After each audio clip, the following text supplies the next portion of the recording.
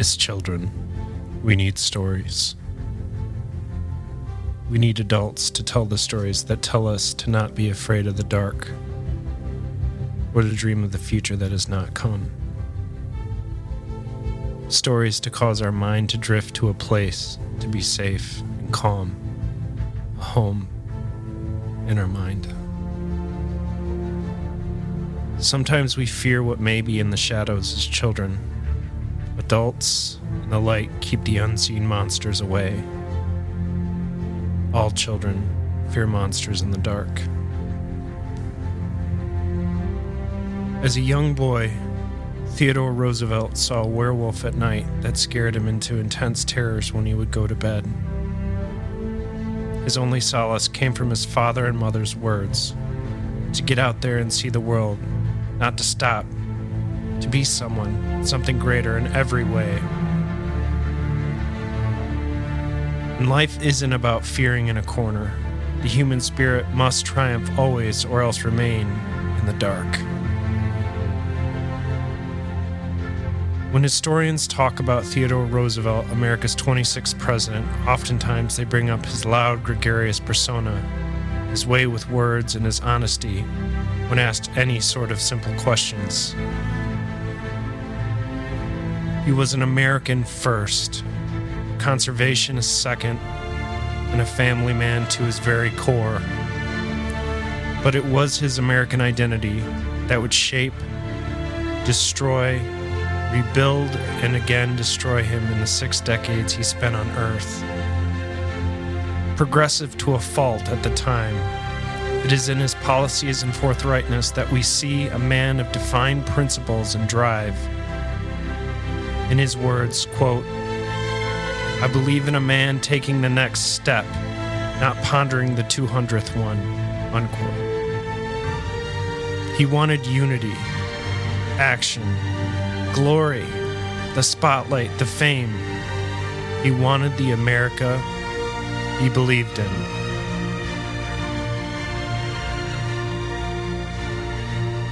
I've always believed that possibly the monster in the closet we see in the dark is actually the manifestation of ourselves we worry to see. When applying this idea to Roosevelt, did he himself become the werewolf that kept him up at night? Or did he find ways to use his parents' worth to calm the beast? In the end, 19th and 20th century historians would debate, marvel, and denounce his words and actions in so many ways. And I believe he was authentic, as American as a cheeseburger. Rewarding to learn about. Authentic in his humanity, gregarious again, yes, but also a born leader who heard the people first, as America was his true love, his home.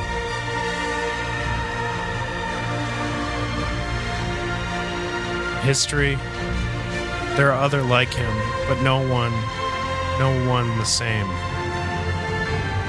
Which is why we choose in this series to discuss the insane life and accomplishments, glories of a Mr. Theodore Roosevelt Jr.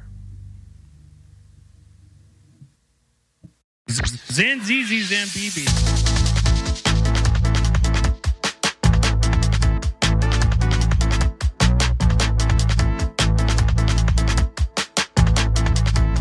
Welcome to the Zanzizi podcast.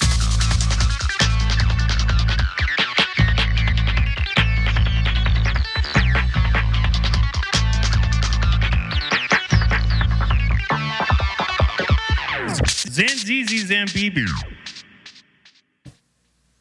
Welcome to the Zanzizi podcast with Red Dead 2023, gathered with episode subject Teddy Roosevelt right behind me. If you're watching on the YouTubes, check it out. He's got a nice mustache. He's going to chop off my shoulder with it. But I'm also gathered on the interwebs with Danger Zone, coming back for episode, I don't even know what number this is going to be, but the first part of our Theodore Roosevelt series, the 26th President of America, ladies and gentlemen. Woo! You got anything to say about that, Adam? Yeah, I'm excited. I'm ready to talk about this guy. This guy was, should we call him like Teddy Gump or Forrest Roosevelt? Because I feel like his life was Forrest Gump. I mean, or did they get inspiration from Teddy Roosevelt when they wrote Forrest Gump? Is there a connection there? Because basically from the beginning of his life until the end, I mean, it's like spot on with like all the shit that he did. I could see somebody thinking that. So there's a whole preamble to this episode that you've already heard at this point that I wrote, and I try to do that for whenever we cover a big historical figure, because full disclosure, and we'll announce our sources here up top. Jeff Shara's book, The Old Lion, was pretty pivotal. I read through the entirety for this series, and also, which I'll add in the description, there's a great 3.5, 4 hour PBS doc that I found on YouTube that really breaks down his back story and his up until his demise at 60 years old. I'm excited because this covers a swath in time that I'm always intrigued by, the turn of the 20th century, and it also really comes from the era of post-Civil War. And the Civil War, I mean, that's a future episode, but also that time is so interesting to me, following the rebuilding and the kind of war-fatigued America, especially if you go back even to our previous episode, the two-parter that we did on the Revolutionary War. I think Teddy is, I guess you could say Forrest Gump, but in a lot of ways, he is a big reason why we have the country we have today. And he's infinitely fascinating. He did so much. He was 42 when he becomes president. He's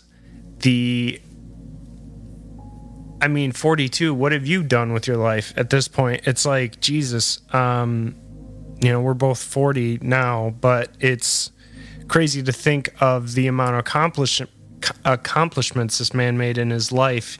He's infinitely fascinating. He is one of these guys who was elected into presidency as vice president previous, which we don't have many of those. He was governor of New York. He's a New York boy.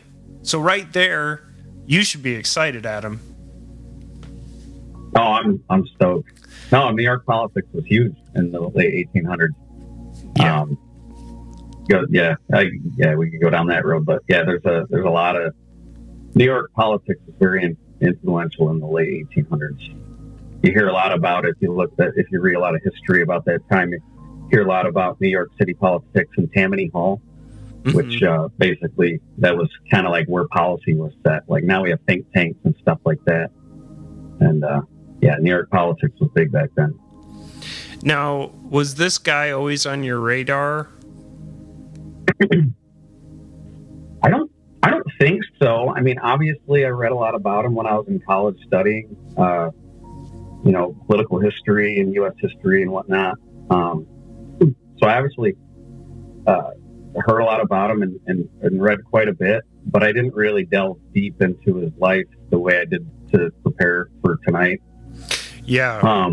Just super interesting. I mean, I guess what I knew most about Teddy prior to tonight, or prior to this week, was like, I read a lot about the progressive era when I was in college, and Teddy Roosevelt was obviously one of the most influential politicians of the progressive era. So I know a lot about that, or I knew a lot about that prior to today. But going into his life and going to all his adventures, all over this guy traveled the world and traveled the country, and like he's always looking for danger and looking for shit to do. And so, yeah, it was really interesting to really get down deep into some of the stuff that he did. Totally. He's born in 1858 in New York City. He is a junior, so his dad was Teddy Sr. He, as a Roosevelt, he does come from wealth, and I remember knowing that previous to doing the research on this, because obviously Roosevelt's a very prominent name in America. To me, I was a little put off initially by delving into him, but now that I have, I'll be honest with you, top 3 presidents, he's in there. Of all time. For sure. His favorite president was Abraham Lincoln. His least favorite president was Jefferson Davis, which happens right after Lincoln. So it makes sense to me. Can we really consider Jefferson Davis a president? I mean, Lincoln. I get you. Jefferson Davis. I mean, he was president of the Confederacy. Oh yeah. You're right. My bad. Yes, no, I agree. Benedict Arnold 2.0, if you will. So we're going to walk through his life a little bit here. He's born, like I said, he's just a little dude. He's born in October 27th, 1858. And he was not... He's born at 28 East 20th Street in Manhattan. So like New York City proper. His, although unfortunately from the get-go, he's got a lot of ailments. He's a sickly boy. He's got asthma. He's dyslexic, ADHD. I'm sure they were like, oh, I don't know what's wrong with Teddy. Like he's a sickly boy, but his dad loves him, like loves him. And his mom is this gorgeous woman, this Southern belle. And he absolutely adores his mother. Her name is Martha Bullock, or Martha Stewart Bullock. He was the second of 4 children born to his dad and mother, and she was a businesswoman and he was a philanthropist, very popular too. And there was this really interesting documentary that talked about how very early on Teddy had these memories as a kid, especially when he would be an audience of, say, some like higher class people in the neighborhood, and they would be in the house and he would invite people in from off the street, basically making them confront the people that were downtrodden in society and saying, like, we need to give to these people who are struggling right now in this economy, in this world that we're living in currently, in this post-Civil War world, or at the time, because I said 1858, we're like right in that era, So he's like a little guy. And one of the things that he was actually embarrassed about with Teddy Sr., Teddy Roosevelt Jr. was embarrassed that his dad didn't serve, which kind of comes back later when we get more into him as an adult. He, again, like I said, was a very sickly boy. And with his asthma, his dad would hear him wheezing in the night, and the only thing he could think to do was take him on a car ride or a carriage ride in the city. Granted, he had that luxury, but still, I mean, it's his kid, like he obviously loves this kid and he's struggling. So he's trying, and he had these very distinct memories of his dad as a young boy, just being lifted up into his arms and carried, and his just, saying, Teddy, breathe, breathe. TR was his other nickname, telling him, to breathe. And I don't know. I guess knowing that he had suffered so much as a little child kind of endeared me more to his struggle, especially knowing like asthma was a really big, and it didn't just go away. Like we're dealing with a different time here, folks. I mean, we'll get to it when we get to the Spanish-American War, but there's not much for safety and regulations. No, I mean, he had severe asthma, right? So yeah, debilitating asthma. I don't think they had inhalers and shit back then, right? So no. Yeah, so I mean, it was like a lot of kids with bad asthma just died because they couldn't breathe, and Teddy had to suffer through. I can't imagine being able to not breathe, like feel like you're being choked of air, on a daily basis. I've ripped a couple bongs and felt like I couldn't breathe for a few minutes, but like, yes, you're right. His life started out and he was not in a good place physically, but his dad did enforce in him, like, he saw his dad as like a god. I mean, he was law, and I could see that in a household, especially with so many siblings too. I mean, it's a tricky time. Obviously, like you said, and we alluded to it when we did the Revolutionary War, there wasn't much for, medical advancements at the time. Your leg gets shot, chop it off at the knee or whatever, wherever the wound is, that's got to go. But he did basically start to get better as he got older. There's this really great sidebar where he's a little boy and his mom, Martha, wait, did I say Martha? I hope I didn't say Martha. His dad, I just saw it. Yeah, it's Martha. I don't want to, I thought maybe it was my Batman knowledge slipping in there, and all of a sudden I was like, Martha, that's my mom. My bad. His mom's name was Martha, and anyway, so Mammy, I think is what he called her. They went to the market a lot, and he used to like to go there because, for one thing, her being like a Southern belle, she didn't want to touch the poultry or like whatever at the markets, so he would go and like take the money and go get like say a chicken or whatever.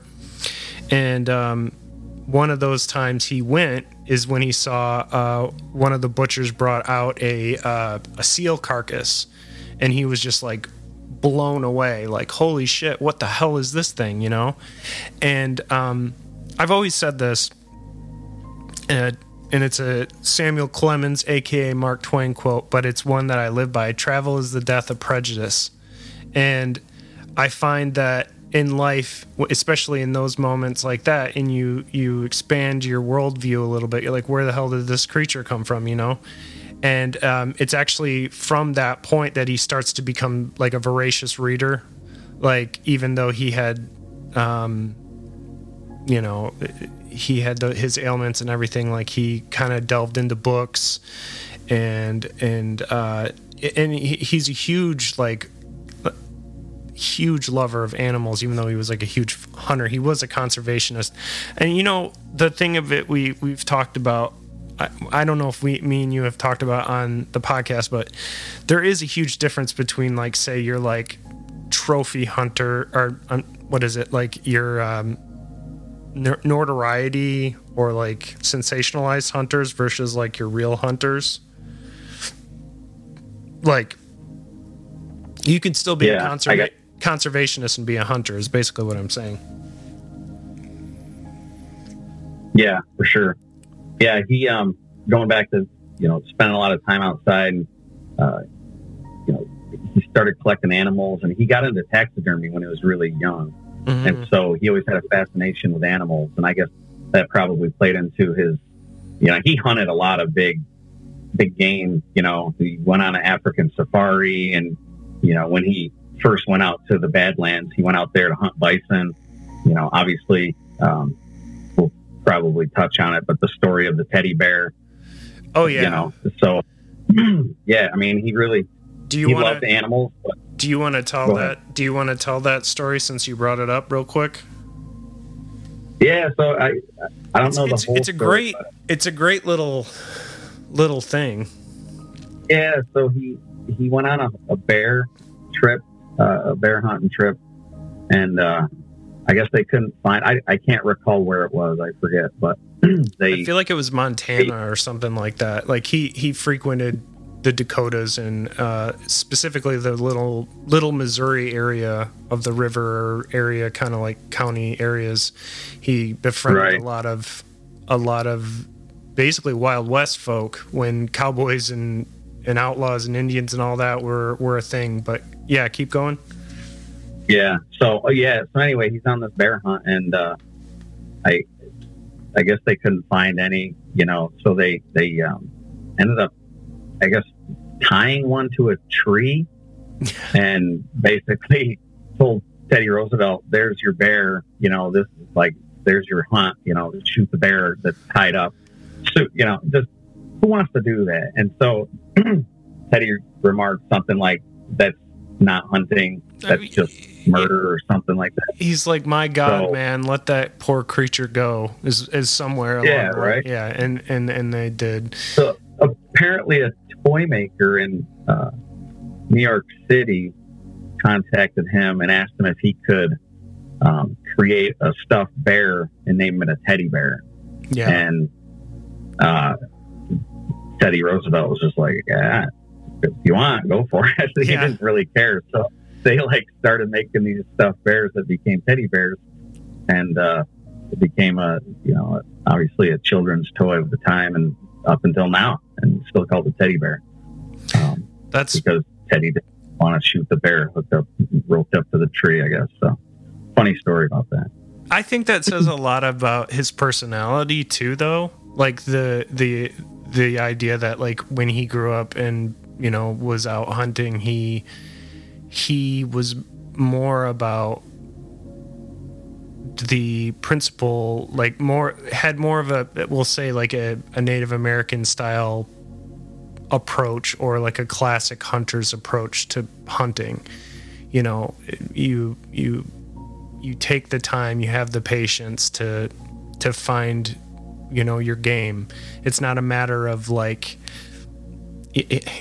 nobody wants to kill a harmless creature that's just like tied to a tree, Anyways. Yeah, I mean, I can, speaking from a hunter's perspective, I mean, I started hunting when I was 12 years old. I think I got my first hunting license, but I grew up, my dad's a big outdoorsman, so I was always fishing and hunting and stuff with him and into my adult years. But I've never really taken pleasure in shooting an animal, even though it's food for the family or whatever. The people that just hunt to get these, I guess I get torn on when they start hunting like extravagant, majestic animals. That stuff really kind of bugs me. When they go out and they shoot, lions or tigers or whatever, maybe not tigers, but elephants, obviously, and it's just, I don't like it, but it's each his own, I guess.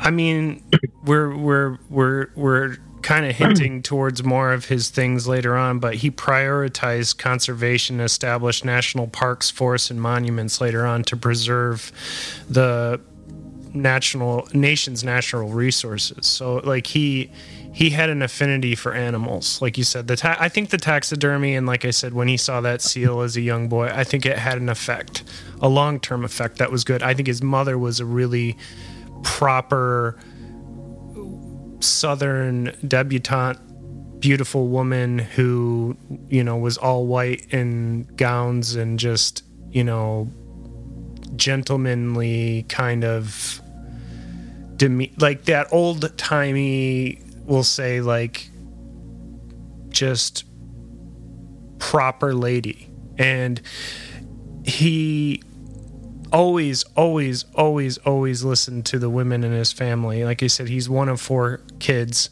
His mom was a huge influence. His dad was a huge influence. He loved them both dearly. And again, this will roll into the idea of that nature versus nurture and the psychopaths. But like, he had such a good quality, like loving home. And I think it led to the great man that he became.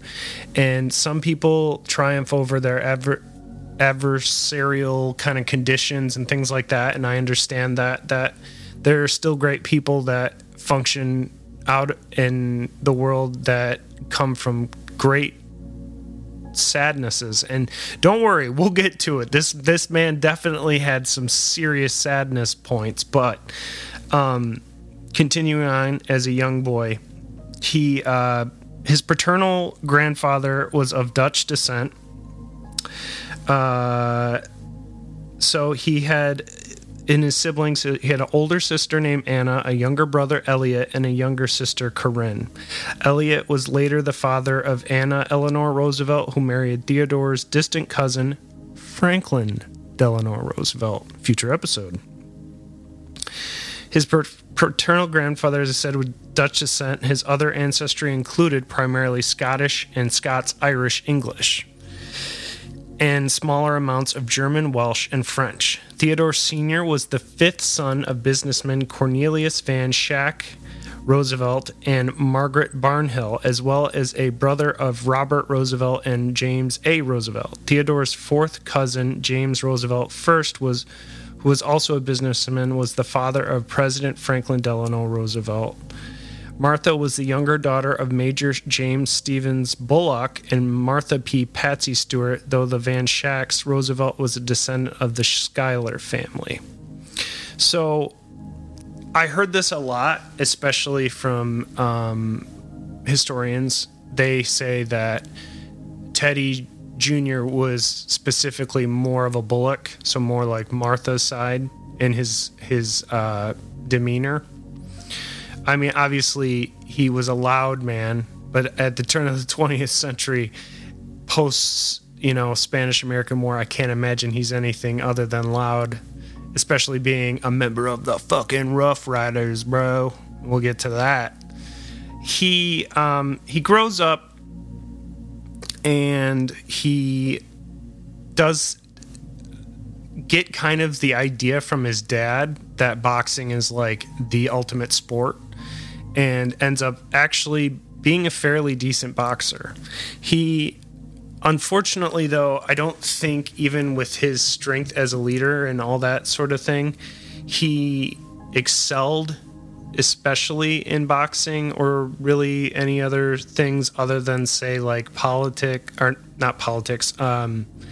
philanthropy, like his father, his insane ability to soak up so much knowledge from books, his ability to read the room and listen to, especially having his mother and sisters, and he just excelled when it came to being a leader, if that makes any sense. He really, really, really, really, really, really, really loved to be the one to speak and answer any question, no matter what it is.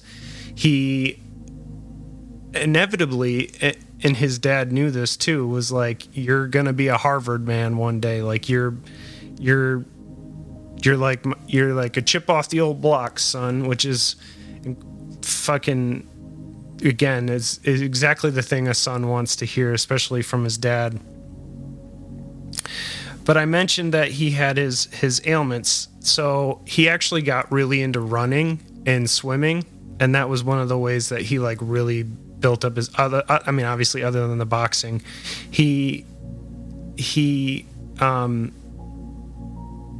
had these nighttime asthma attacks that caused the experience of being smothered to death. That's what it feels like when this would happen. And I mentioned it too, but in the opening. But yes, he definitely had this constant fear of a werewolf in his closet or in the dark. Roosevelt and two cousins formed what they called the Roosevelt Museum of Natural History, because he literally, like, you mentioned it, he was a taxidermist very early on. His lifelong interest in zoology began at 7, and he filled his makeshift museum, as I said, with animals that he killed or caught. He then studied the animals and prepared them for exhibition. At age 9, he recorded his observation of insects in a paper entitled The Natural History of Insects. He, more than any president, wrote just a ton of writing. And yeah, he wrote like 2 books or 3 books before he was 16. Yeah. He wrote that one, The Natural History of Insects, and then he wrote one on birds, I believe, when he was like 16 or so. And then, of course, he wrote the 1812 book while he was at Harvard. But anyway, go on. Yeah, he wrote a lot and read a lot. We'll be doing a 1812 episode, don't you worry, listeners. So Roosevelt's father significantly influenced him, as I mentioned before. His father was a prominent leader in New York's cultural affairs. He helped to found the Metropolitan Museum of Art. And Teddy was a huge fan of art in all forms, and had been especially active in mobilizing support for the Union during the American Civil War. And then he married a Southern belle. Conflict of interest. I can imagine them having dinner together. But, you know, it's that Romeo and Juliet factor, man. You're Montague, I'm a Capulet. Let's make the fucking ceiling sweat, bro. With our love. I mean, I get it. So he did support the Union during the American Civil War, even though his in-laws included Confederate leaders. Roosevelt said, quote, "My father, Theodore Roosevelt, was the best man I ever knew. He combined strength and courage with gentleness, tenderness, and great unselfishness. He would not tolerate in us children selfishness or cruelty, idleness, cowardice, or untruthfulness." Which I think is great.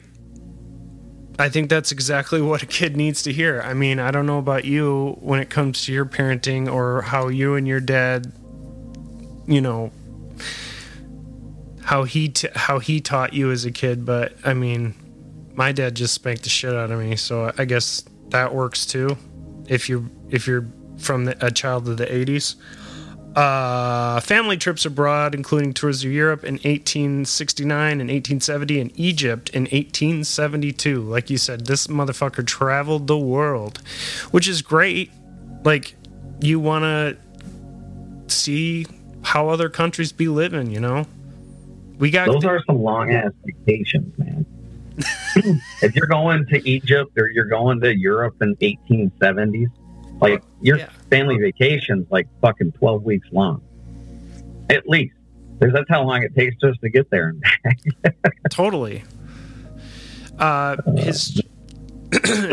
in Egypt in 1872, which this basically is what really shaped his kind of cosmopolitan perspective. Hiking with his family in the Alps in 1869, Roosevelt found that he could keep pace with his father. He had discovered the significant benefits of physical exertion to minimize his asthma and bolster his spirits. So, high altitudes and natural nature-esque, like going into the nature is really a through line here as far as defeating his asthma. I mean, even though in this story, which is just fucking incredible, and I cannot believe it hasn't been made into a major motion picture. I know that Scorsese is planning to make one with DiCaprio as Teddy Roosevelt. I kind of don't know how good that's going to look, but we'll see. I trust Scorsese. The landscapes this guy goes to is basically everywhere, because not only do we have these family trips, but we have his trips out west, his trips, and then where he goes to school in Boston, and then to Florida, to Cuba, when he goes and fights in the Spanish-American War. The guy goes everywhere. a 6-year-old Roosevelt witnessed the funeral procession of Abraham Lincoln. Food for thought. Favorite president, by the way. That's a cool picture of him and I think it's his brother Elliot in the window there. Mm-hmm. That one picture of the funeral procession. Mm-hmm. I think it's on Wikipedia. I saw that. I thought that was pretty neat. That's got to, yeah. Follow our Instagram. To have that. We'll post it. To have back then, it's not like everybody had cameras, and to have that picture taken, it's just pretty wild from a historical perspective. You know what I mean? To have the funeral of Abraham Lincoln with a future president, up in the window looking over, looking down to the street. Well, not only that, but the two of the most important American historical figures of all time. So yeah, that's insane. Roosevelt was homeschooled most of his life by tutors and his parents. Biographer H.W. Brands, who argued that the, quote, most obvious drawback to his homeschooling was uneven coverage of the various areas of human knowledge. What do you think about homeschooling? Do you dig that, or... things have changed so much with schooling. I'm impartial with homeschooling. I went to public school my whole life. I knew some kids in my town that were homeschooled. And I think the biggest thing for kids who are homeschooled is they don't have the entirety of the social aspect of being in school with, your peers, with your friends, being able to, go to class, go to recess, go to, whatever, study hall, kids who are homeschooled, I don't know. Yeah. Teach his own, like I said before, it doesn't really, if you want to do homeschooling, good for you. If not, good for you. I guess it's all about what information you as a student retain. And hopefully that situation works out and it ends up being like a really great thing for the person learning, I guess if it's easier that way. Technically the last two and a half years, we kind of had a homeschooling situation for most people. But in this situation, he was solid in geography and bright in history, biology, French, and German. However, he struggled in math. Dude, I'm with you. Fucking hate math. And the classical languages. When he entered Harvard College on September 27th, 1876, his father advised, quote, take care of your morals first, your health next, and finally your studies. His father's sudden death on February 9th, 1878 devastated Roosevelt, but he eventually recovered and doubled his activities. So that's a really important first kind of act beat in the book I read. He was studying and got a telegram, as was the way to get like an urgent letter or urgent notice to somebody. And it's just insane because he like opens the telegram and it's like, your dad's dead. Like, Jesus Christ. I cannot imagine how shitty it would feel to be the guy dropping that letter off, or fucking,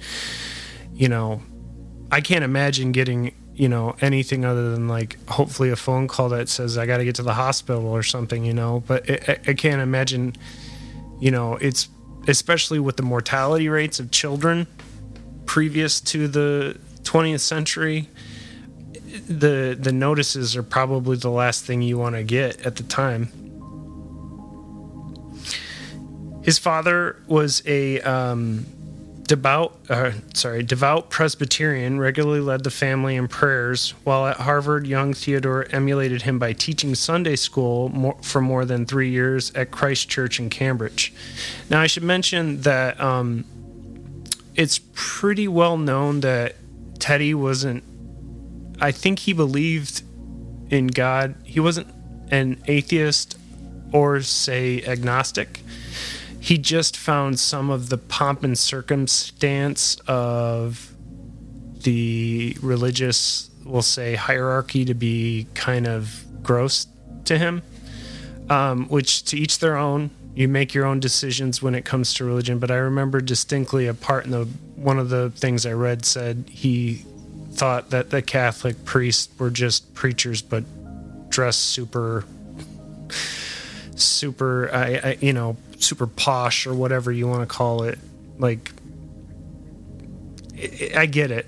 You know, why do you need to dress a certain way? I kind of appreciate somebody who maybe makes himself a little more humble, if that makes any sense.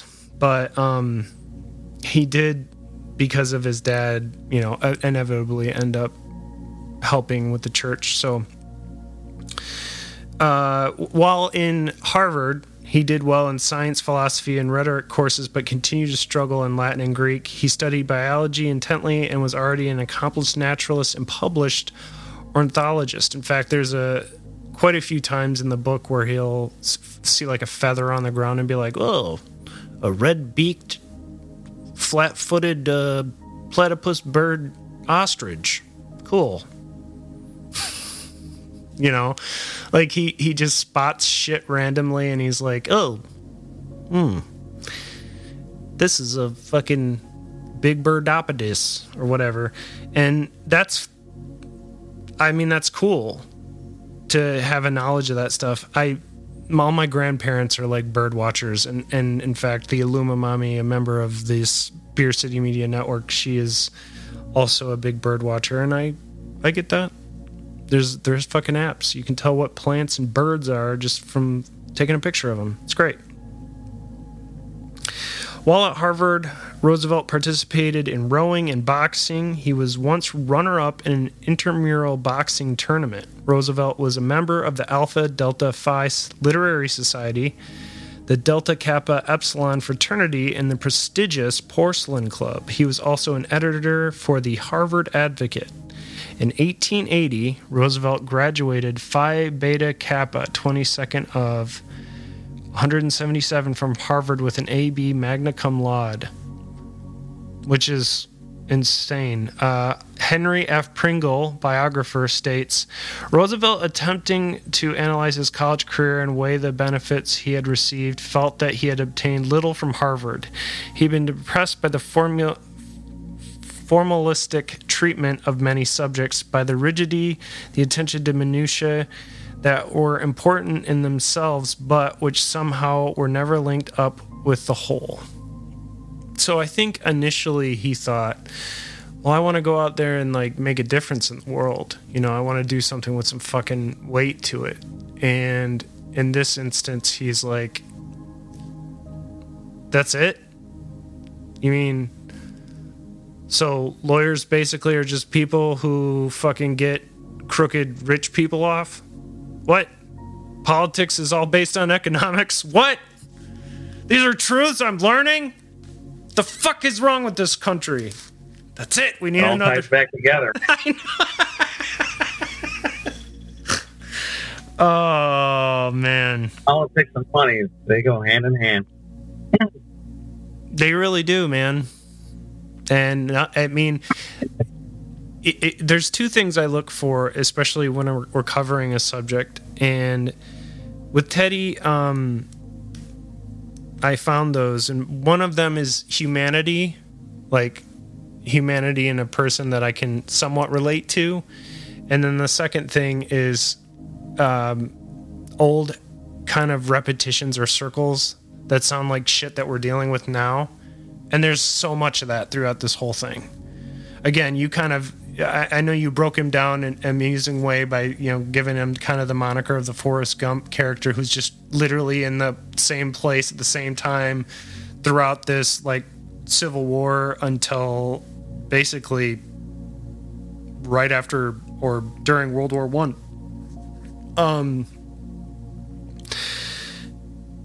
Yes and no. But there's a lot of yes in there. He has a lot of humanity, though, and I see that specifically as he's looking at the people that he's dealing with at the time and being like, okay, I don't want to be a piece of shit. You know, it's kind of like when you make a decision and it's like the lesser of two evils and you're like, it still sucks. But he's the type of guy who's like, well, if both decisions suck, I'm just not going to do them. I'm going to figure out another way. I mean, that's the kind of guy that's going to fucking take over San Juan Hill, brother, and bring the Rough Riders to justice. How you doing over there? You think Good, man. Good. Fucking dogs are barking upstairs. Driving me nuts. Oh man. Do you want... That's the No. You're fine. That's the thing about not having the headphones on, so I can hear everything in the house. Sorry, so. No, you're good. Maybe it's Teddy Roosevelt's ghost. He's like, booger! Huzzah! I want to play some PS5. I don't know what he would say. Give me some fucking... I don't think... I got a little a Yorkie that our friends basically pawned off on us when we took her in. I don't think Teddy Roosevelt would come back as a Yorkie. Be a fucking grizzly bear down in the woods. He would. And he'd be like, I would be delighted to have some honey. Because bears like honey, that's all I know. But I wanted to mention, too, he graduated in 1880, magna cum laude from Harvard, and he wrote his thesis statement on the fact that he thought men and women needed equal rights. Huzzah, my friend. A man ahead of his time. And I'm not just saying that because I think this show should become all politics. I just think that for somebody to be that progressive and that early and be so ahead... it shows character, I think, at the time, you know. And I mean, I'll say it, he was a Republican later on, and that's fine, and any party's fine, but I'm just speaking the truths here. The man had a vision, and he listened, and he talked loud. So, as I said, his father died, sad Teddy Jr., which is understandable. Nobody wants to think about the day that their father passes. And to anyone... Yeah, he was young, too. His father was only 46. 46, yeah. Which is a big... Father was. Big shocker. And, I mean, the mom was devastated. I mean, that's young, man. Yeah. That'd be like... I don't know what the mortality rates around this time were, but I'm sure that was still young then. So after his dad died, Roosevelt inherited $65,000, which is equivalent to, at the time in 2000, or I'm sorry, at the time of his death in the late 19th century there, of 65,000 is equivalent to 2022 would be $1,971,000. Enough wealth on which he could live comfortably for the rest of his life. But Roosevelt gave up his earlier planning of studying natural science and decided to attend Columbia Law School instead, moving back into his family's home in New York City. Although Roosevelt was an able law student, he often found law to be irrational. As I mentioned, he did, like, verbatim say, like, these lawyers fucking piss me off. These people are just it's a bunch of cover your ass dickheads. Like, he wanted to understand law. So I think it's a good thing because in every aspect of a person's life, you want to retain some sort of knowledge. And I think everybody knows when they're doing something that they're literally just going numb, brain dead to, aka playing video games all day. But, like, I think him going to law school really trained him, and Harvard trained him to kind of understand the people that he was going to be dealing with, especially later on with politics. So, but also he needed to go home to take care of mom and the family, you know, after dad's passing. So, and his brother Elliot, I mentioned earlier, his brother Elliot was like a lifelong depressive alcoholic. So there was just no solving that shitty fucking quagmire. But during that time, back home, he wrote a book on the War of 1812, which you brought up. Future episode. Determined to enter politics, Roosevelt began attending meetings at Morton Hall, the 59th Street headquarters of New York's 21st District Republican Association.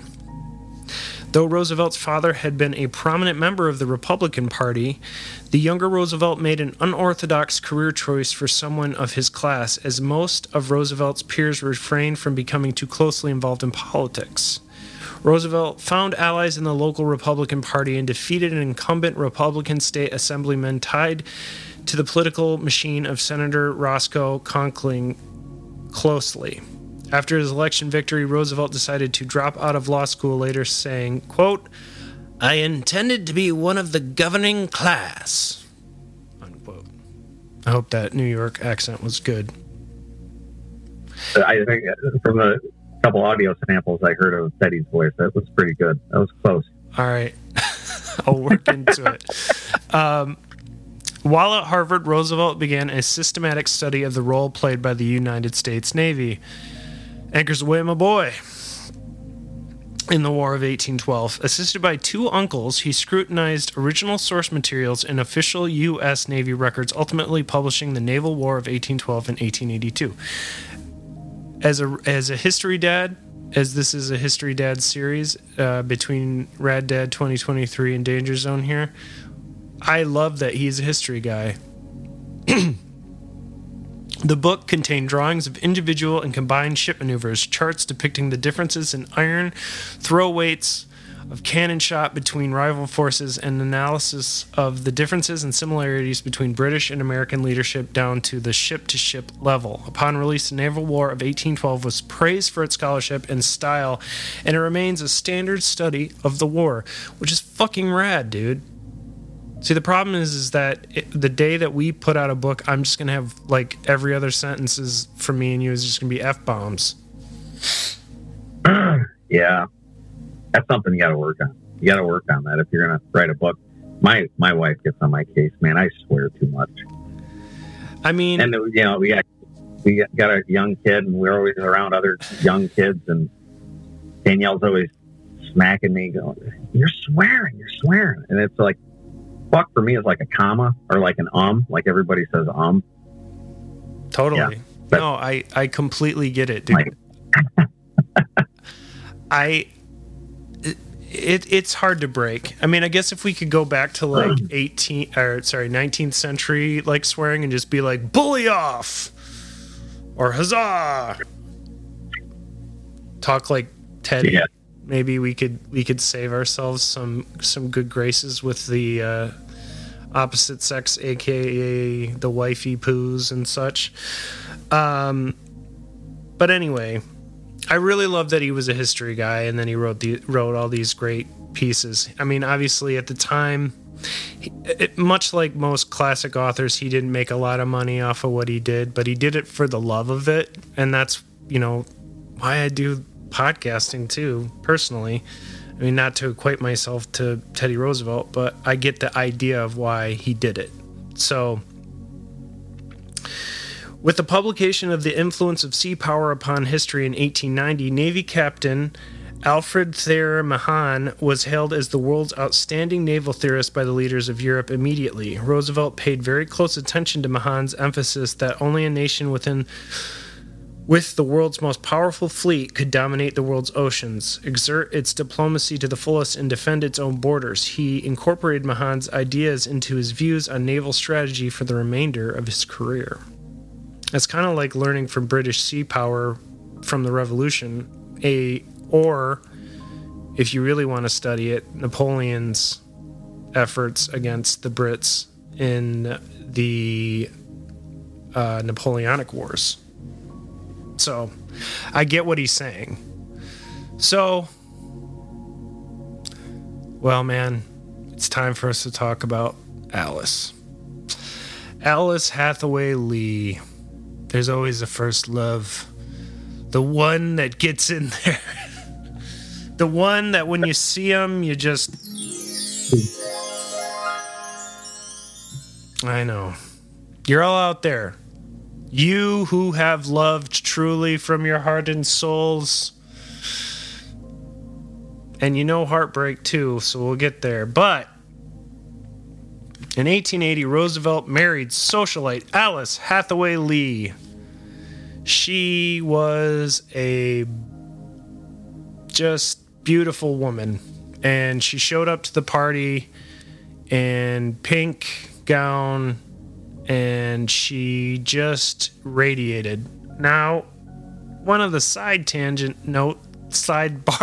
to this is that she was also 17 at the time, which is kind of a oops. But remember, this is 1880.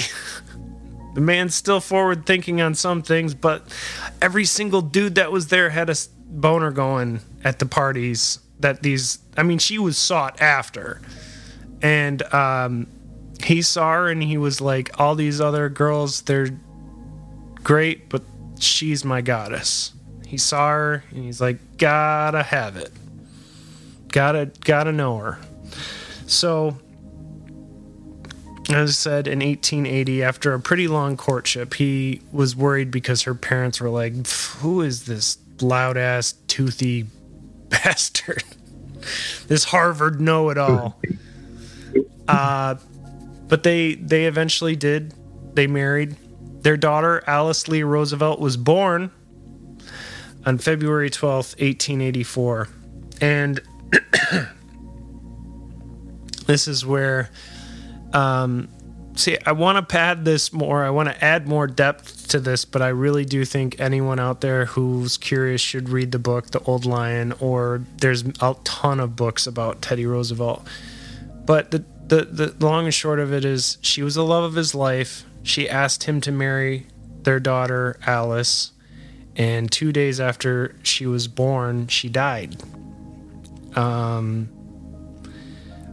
Some undiagnosed kidney failure that the pregnancy masked. So, like, she just didn't see it. She's like, fuck, I'm pregnant and this hurts. I don't know. Maybe she was just not meant to have babies. Who knows? Roosevelt wrote a large X on the day of, basically the day that she died in his diary. He was just so grief-stricken. I mean, that's heartbreak, man. And anybody else who's out there who's felt it, you know it hurts. It hurts like a motherfucker. I would say some families and things, deaths and stuff like that, but heartbreak, that can probably kill some people. The new mother died, as I said, but also his mother, Martha, was sick as well. And in his diary, Roosevelt, like I said, put that X on the page on that day, said, quote, "The light has gone out of my life. His mother, Martha, had died of typhoid fever 11 hours earlier that same day at 3 a.m. So, bam, bam. That's a lot to go through in one day, man. Yeah. His wife dies, his mother dies, and his dad died well before that. And now he's got a brand new daughter. So what is he going to do? Go to the wild. Go to North Dakota. He does. He's like, fuck this, I'm out. Fuck this, I'm out. He literally said, fuck this, I'm out. I'm going to North Dakota. I'm fucking... I'm gonna hang out with my boys. We're gonna shoot bison. We're gonna chase around fucking weird birds. We're hanging out. We're doing the thing. The thing to add, though, before he did leave for the Dakotas, he did finish out his term as a New York State Assemblyman. So he did finish out that term, and then he left. So I guess he had to finish a little bit of work first. But still, that's tough, man. You just have a daughter and then leave. True. Hardly spoke to folks So around him, didn't have too much to say. basically, Ask his business, no one dared you mentioned his state assemblyman to there among them. Had times. I think big iron on his head. he just got so overdone with politics, combined with all that insane amount of loss. Both his parents and the Tragedy. first love of his life. Well, during the I wanted to mention too, with numerous presidential hopefuls in the election of 1884, Roosevelt supported Senator George F. Edmunds of Vermont, a colorless reformer. The state GOP preferred the incumbent president, New York City's Chester Arthur, known for passing the President Pendleton Civil Service Reform Act. Roosevelt fought for and succeeded in influencing the Manhattan delegates at the state convention in Utica. He then took control of the state convention, bargaining throughout the night and outmaneuvering the supporters of Arthur and James G. Blaine. Consequently, he gained a national reputation as a key politician in the state. So, he did attend the 1884 GOP National Convention in Chicago and gave a speech convincing delegates to nominate African-American John R. Lynch, an Edmunds supporter, to be the temporary chair. So, he had some influence in politics before he left. Roosevelt first visited the Dakota Territory in 1883 to hunt bison. Exhilarated by the Western lifestyle and with the cattle business booming in the territory, Roosevelt invested $14,000 upon first payment, which was $439,000 in 2022, in hopes of becoming a prosperous cattle rancher. For the next several years, he shuttled between his home in New York and his ranch in the Dakotas. Following the 1884 United States presidential election, Roosevelt built a ranch named Elkhorn, which was 35 miles north of the boomtown of Medora, North Dakota. Roosevelt learned to ride Western style, rope, and hunt on the banks of the Little Missouri, which is fucking cool. He knows how to lawyer. He knows how to be a fucking shithead politician. He knows about birds, and now he's hunting with the cowboys. And he said a lot of good things about cowboys. He said their work ethic's amazing, and their word is their bond. It's law. You don't fucking lie to a cowboy, or they shoot you dead, or they hang you high, buckaroo. And he did it like, and this whole era, like, I don't know, maybe like future presidents out there, if you're listening, go somewhere in America that doesn't see fucking celebrity president types and just like live a life before you decide to enter office, or do something fucking cool. You know, ride an alligator, or I don't know, go on a trip where you ride all the roller coasters in America and rate them. I don't know, do something. Do something with your life. Expand, folks. All I'm trying to say is, like, don't just live a one-page life. Live a novel. Expand, right? Right. Go to North Dakota and shoot a bison. Fuck yeah. The funny thing is, before you go on, the funny thing is about when he showed up, right? I'm sure you came across this in your research, but like, so right, he's this basically an aristocrat from New York City, Harvard educated, you know, comes from money. He's got plenty of it. Goes out there, you know, to be in the West, frontier, you know, the cowboys, the primitive life, and he like buys these, you know, like these cowboy suits and get-ups with all the tassels, and he's, you know, people are looking at him like, you know, in Back to the Future 3, when Marty goes back to like 1885, and he's got like the fucking goofy Reeboks. Yeah, right. So this is basically what Teddy looked like to these guys out there in 1884. It's just a total goober, and he's got glasses, and like nobody had glasses. He can't ride a horse. He can't shoot a 6-gun. Oh no! I mean, this guy, this guy walks into a saloon and they're just like, "Hey, Forrest, we ain't seen much of you around these parts."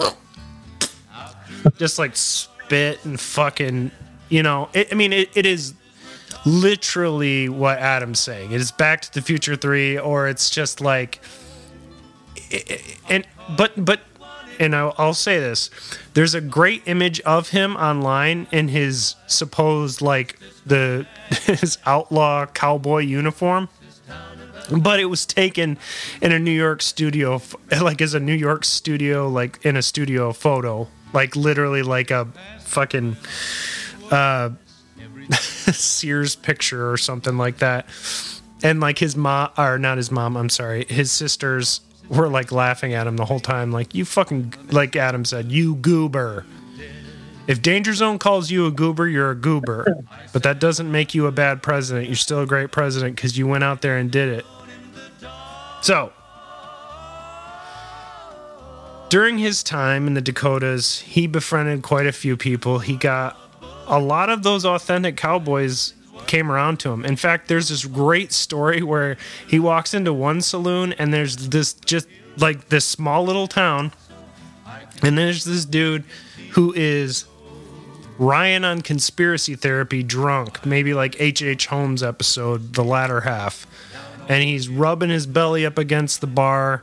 He's seeing 17 of Teddy, but when he walks in, he's like, "Hey, Forrest, you got the drinks for all of us." He's basically telling Teddy as he walks in his Sears portrait fucking cowboy uniform with glasses, because that was the number one insult. They called him Four Eyes. And to his credit, he kept his gentlemanly demeanor. He would say, "Sir, my name is Theodore." And they'd be like, "Look, Theo, sorry. Oh." Nobody's even on his level. But this guy sized up to him in this instance. And Teddy said one thing, basically somewhere in the range of, "Sir," and then fucking decked him. And in fact, and it's true, he knocked this dude out because people took his stature to be this gentle gentleman of the city, but he was still strong. I mean, he overcame a lot of his ailments through exertion. Beat the dude up, and the bartender was so happy with him. He was like, "Drinks on me, dinner on me. You can have some of our fucking cheese broccoli soup in the back and some bread and whatever." And that's true. But that also shows you his character. He knew who the person in the room was the threat, and he went straight for it and took care of it. And it's the same thing that is going to come up when he leads his troops in battle. But this was a really important time because he ends up befriending a lot of people. Initially, they were not that impressed with him, but he earned the respect of them. However, he identified with the herdsman of history, a man he said possesses few of the emasculated milk and water moralities admired by the pseudo-philanthropist, but he does possess to a very high degree the stern, manly qualities that are invaluable to a nation. Interesting. So he reoriented in his worldview. He would write back home. He would think about his daughter Alice. And it was hard. Because if there's one thing that Teddy did wrong, specifically, it was probably ignoring tragedy and burying it. If I had to say. From what I can tell. Literally, his daughter Alice is named after his first love, and he's like, "What the fuck? Why the hell did we name her Alice?" It's just a constant reminder. Like, he instead liked to call her Baby Lee, which was after his dead wife.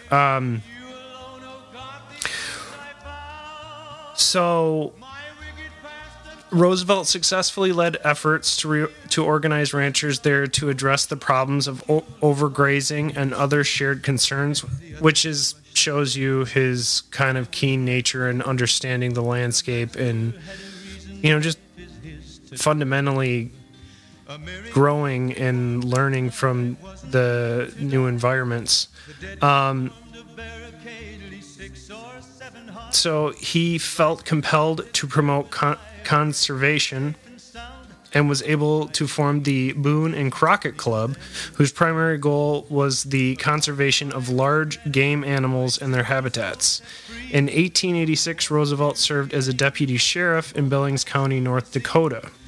During this time, he and 2 ranch hands hunted down 3 boat thieves, and that's true.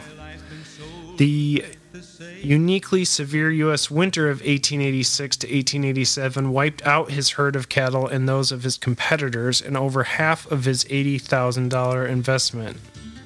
Wow. He ended his ranching life and returned to New York, where he escaped the damaging label of an ineffectual intellectual.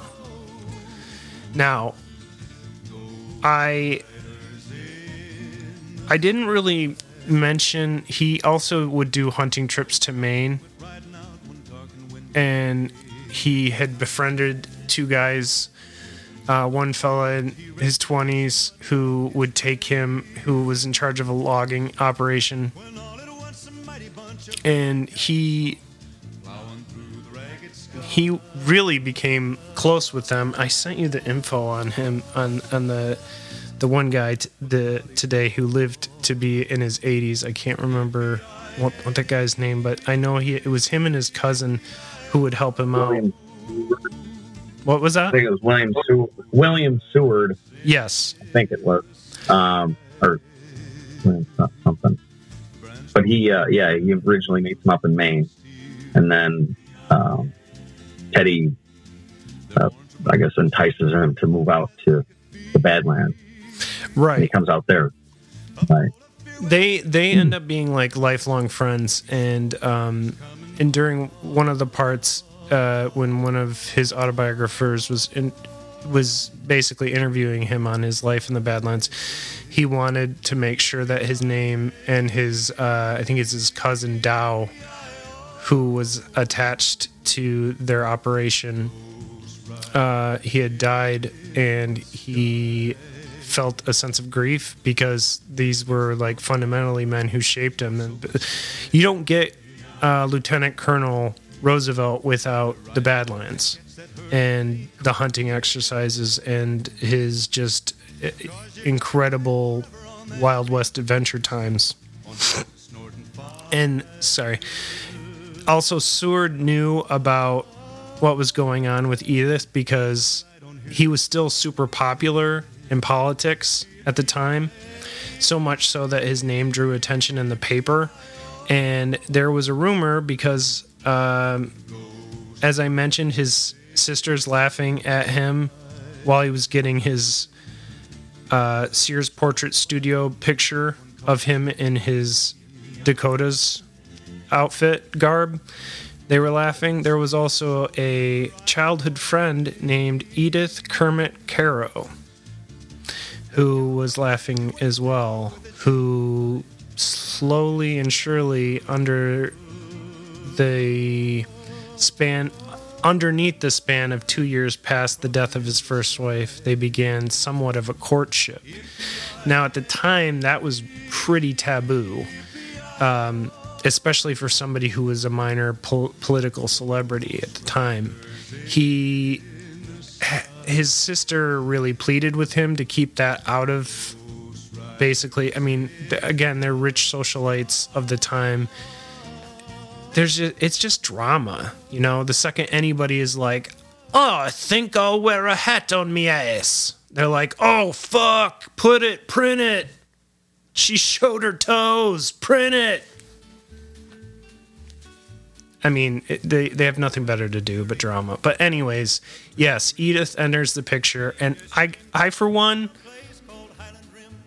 I am okay with this. I love this story because she was like literally part of the group of friends. Like if you're making the biopic, you have to show Edith in the background being like tee-hee with like a little ribbon in her hair. She's like, I'm gonna play General Stonewall. Ooh, I'm Robert E. Lee. I don't know what they played at the fucking playground in the fucking Civil War times, but I'm just imagining in the background she's just sitting there like googly eyeing at Teddy, and I'm just imagining him as just Winnie the Pooh as a little kid, but he's like Winnie the Pooh with asthma.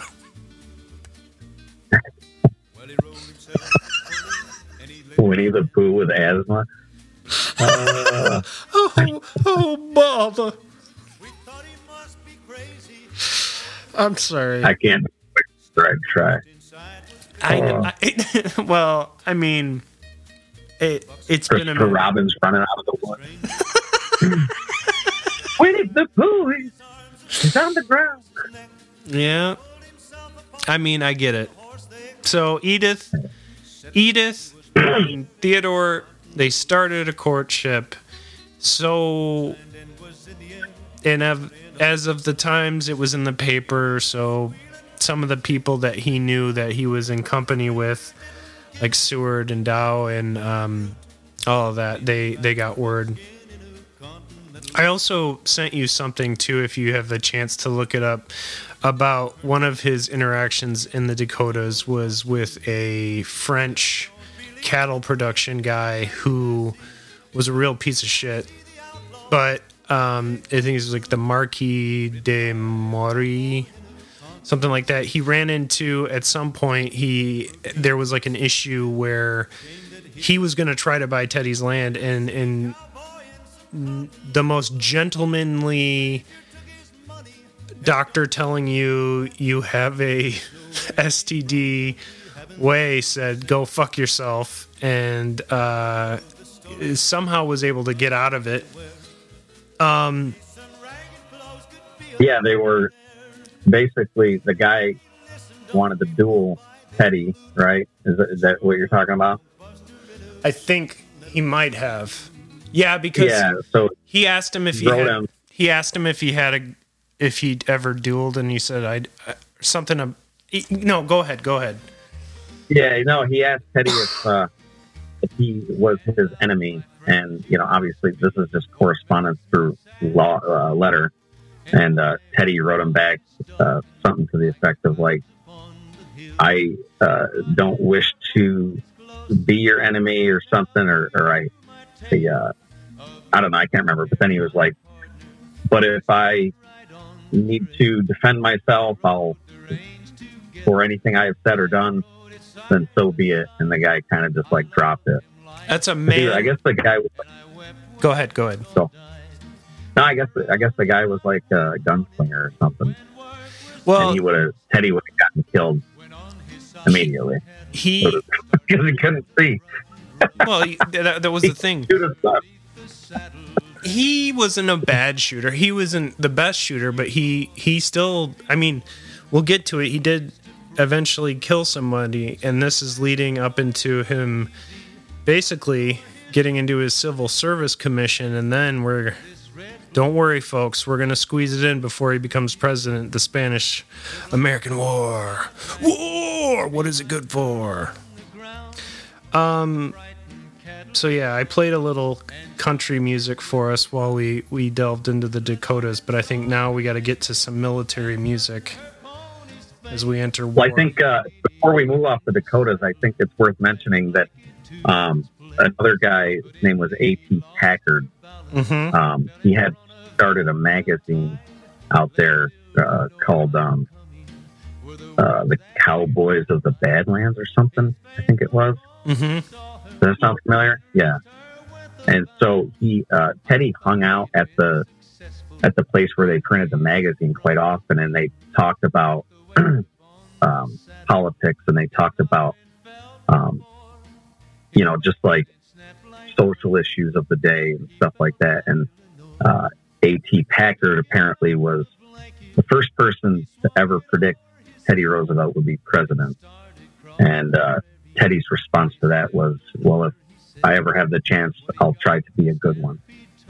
So, yeah, you're right. I remember reading. I remember something about that. There was a dialogue specifically where it was like, I think good men or honest men need to be in leadership positions, and Teddy was like, maybe you're right. Like, maybe he was just very well spoken and well read, and he was impressed by Teddy. So I think it was probably maybe he got some of that when he was an assemblyman in New York for those 3 years. Maybe getting involved with federal politics and all the way up the chain to the White House. But yeah, I think that was the first guy that said, "You're going to be president one day." And a good president he would be eventually. But anyway, there's a lot to go before that. Go ahead. We're getting into it. We're in the second half now. We're getting into the second half of the first part. Here we go. Upon Roosevelt's return to New York City in 1886, Republican leaders quickly approached him about running for mayor of New York City in the 1886 election. Roosevelt accepted the nomination despite having little hope of winning the race against United Labor Party candidate Henry George and Democratic candidate Abram Hewitt. Roosevelt campaigned hard for the position, but Hewitt won with 41% of the votes, taking the votes of many Republicans who feared George's radical policy. George was held to 31%, and Roosevelt took third place with 27%. So keep that in mind, folks. He lost his boxing thing. In fact, I think the first bison he shot at when he went to the Dakotas, he missed. And he lost his first election when re-entering public life. We can take L's, folks. It's part of life. Just saying. I scoped myself. I can't even talk about shooting things properly. Adam knows the story. I do. 9. What's that? You can see your scar on your forehead. What did you get? 8 or 9 stitches there? Got a couple. Scoping yourself, ladies and gentlemen, is when you take a high-powered rifle or a gun and use the scope as your own head helmet when you shoot. Use your forehead as a backstop for the scope, yeah. I did that on Adam's property. True story. He's one of my best friends, and I wouldn't have had it happen anywhere else. Continuing on. Oh, that was funny. Roosevelt, fearing that his political career might never recover, Roosevelt turned his attention to writing The Winning of the West, a historical work tracking the westward movement of Americans. The book was a great success for Roosevelt, earning favorable reviews and selling numerous copies.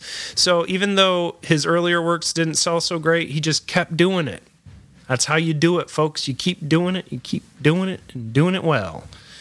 When he went into civil service, after Benjamin Harrison unexpectedly defeated Blaine for the presidential nomination at the 1888 Republican National Convention, Roosevelt gave stump speeches in the Midwest in support of Harrison, on the assistance of Henry Cabot Lodge. President Harrison appointed Roosevelt to the United States Civil Service Commission, where he served until 1895. While many of his predecessors had approached the office as a sinecure, Roosevelt vigorously fought the spoilsmen and demanded enforcement of civil service laws. The Sun then described Roosevelt as, quote, irrepressible, belligerent, and enthusiastic, which just sounds like somebody in the late 19th century, basically. That's how you got women. You just fucking screamed. Yeah. And then they were just... Do you know anything? So when he was at the Civil Service Commission, you know anything, the spoil system, what basically he was trying to get rid of? No. So I don't know if you're familiar with what the spoil system is, but basically, just to kind of give a background, so Teddy was considered a reformist, right? Mm-hmm. He's always tackling corruption. He's always fighting for the little guy. He's always, making sure the game's a little bit more fair for everybody. And so the spoil system, historically, they kind of attribute it to like Andrew Jackson's presidency. Populist but president, future episode. Gonna have a lot of future episodes here. But yeah, so it's more or less been around since, the beginning. But essentially what it is when the presidents would get elected, they would basically bring in all their people to fill the civil service positions, like their family members, nepotism and stuff like that, and their buddies, cronyism, everything like that. They would just bring in. And so every 4 years or whenever new president comes in, everybody who works for the federal government goes out. And then they got a whole nother batch of new people in there. And so his mission at the Civil Service Commission was basically to put an end to that spoil system, as it was called, and implement a system where basically people who were qualified for the job got it just because they were the president's brother-in-law or some shit, right? Mm-hmm. So, I mean, we still see it, obviously, up until, more so in the last presidency. There was, people in the White House that probably weren't qualified to be, and nor should have been anywhere near the White House. But, that's just, you can appoint people as your advisor, and, then they got a cush job. But Right. Well, I mean, But yeah, so you try to get rid of all that, basically. And that's happened in a lot of presidencies going back. Yeah. So let's talk about New York City Police Commissioner era. In 1894, a group of reform Republicans approached Roosevelt about running for mayor of New York again. He declined, mostly due to his wife's resistance to being removed from the Washington social set. Soon after he declined, he realized that he had missed an opportunity to reinvigorate a dormant political career. He retreated to the Dakotas for a time. His wife, Edith, regretted her role in this decision and vowed that there would be no repeat of it. William Lafayette Strong, a reform-minded Republican, won the 1894 mayoral election and offered Roosevelt a position on the board of the New York City Police Commissioners. Roosevelt became president of the Board of Commissioners and radically reformed the police force. Roosevelt implemented regular inspections of firearms and annual physical exams, appointed recruits based on their physical and mental qualifications rather than political affiliation, established meritorious service medals, and closed corrupt police hostilities. So he really cracked down, and he wasn't a favorite of the boys in blue per se. He was for everyone, but he also wanted people to have pride in what the job they were doing, and for the right reasons. So at the time, it was probably one of those things that had some growing pains. But specifically in one of the autobiography-esque retellings I was listening to, he was pretty proud of what he did at the time, even though he did it for very little compensation. Yeah, so I was thinking about this real quick. Go ahead. I was thinking about this when I was watching some documentaries and reading through like his time as police commissioner, because he's the top of the food chain at this point for New York City Police Department, right? And so he would regularly walk the beat at night and go and check on the police officers that were patrolling the streets and were out at the bars and whatnot. And he would always find all these policemen on duty, and they're wasted in the alley, getting a blowjob from the, lady from the brothel. It's just like he would find them, just total dereliction of duty, right? And so I was thinking about it, so you and I obviously were military police and sat on post. So basically, I equated it to, imagine if we're sitting on like some post in Greece or Iceland or wherever, and the CO, not like your watch commander, not like your chief, like the CO, the top of the food chain is just like coming around and like catching us, watching fucking movies on post, like shit we used to do, sleeping in the fucking patrol unit, and just the top brass showing up, and we're all in the middle of like a game of dice, and we're gambling and smoking ciggies and drinking vodka, and just like, what's up? Are you the new guy? Are you here to relieve us? Oh shit. Yeah, and then you get caught red-handed by the CO. Of course, you're going to get in trouble. So yeah, total reform with the police department. Yeah, it's funny to me, thinking about it. And there's a lot of people out there probably thinking like, that would fucking blow, like to have that happen. But like for a job, a civil service job, like police, like you want good people in those positions, and I'm not going to say some. I'm going to say pretty much all of that work, like a teacher or people in the medical field, can be a very thankless job, and I get that. Believe me, I get that, and my fucking hat goes off to you. My heart goes out to all those people that work in those types of jobs. Like, you guys really have to put in some serious hours for little to no thanks, and I get it, but it's so much better to have good people than it is to have complete and total waste of times, corrupt police, which, I mean, there's 100 stories, thousands of stories, but he went in, cleaned it up. Yep.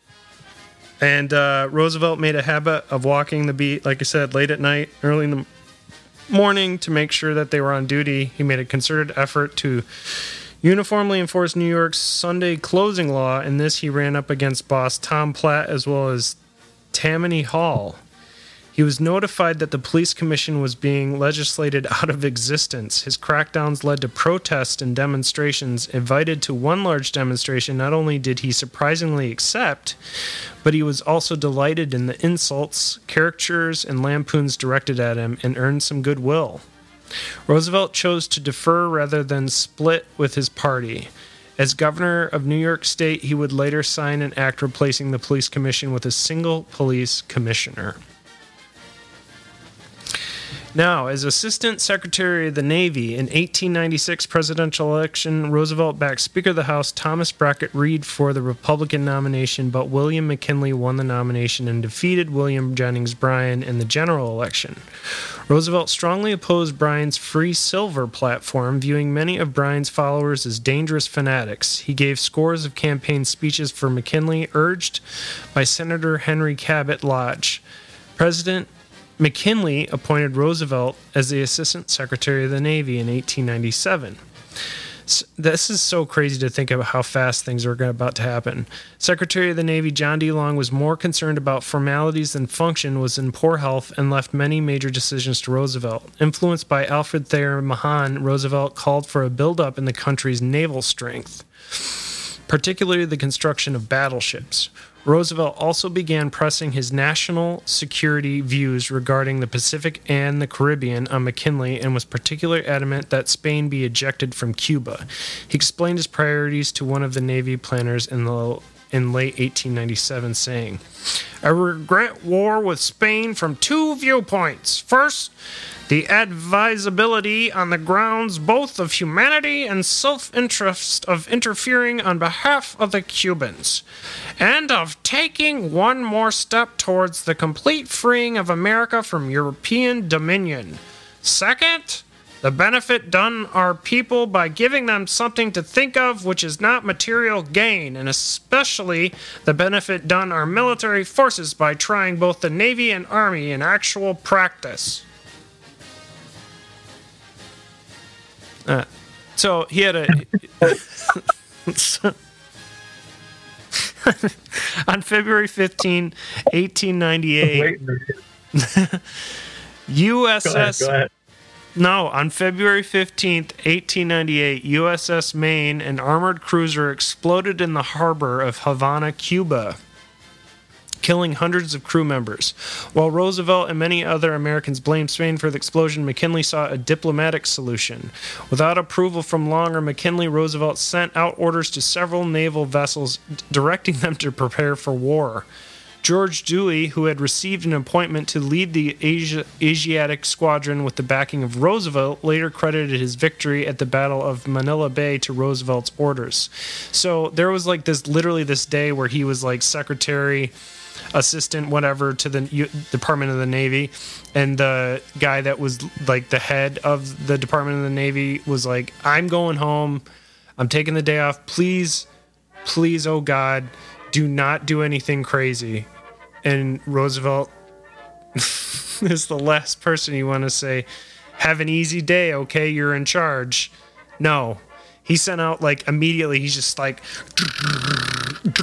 just filling out paperwork. He's like, okay, we need to send a boat we need supplies, we need to send this boat, we need to go to here, we need to check on the Cubans, we need to check on the Spanish, we need to check on the Japanese, we need to do it was crazy. Like, he's just, like, always thinking about the world at the time. Like, I can't imagine there was a brand new like a new newspaper that he didn't read every word of, or scanning constantly. Like, if there was like 24-hour news during that time, he would have had it going constantly.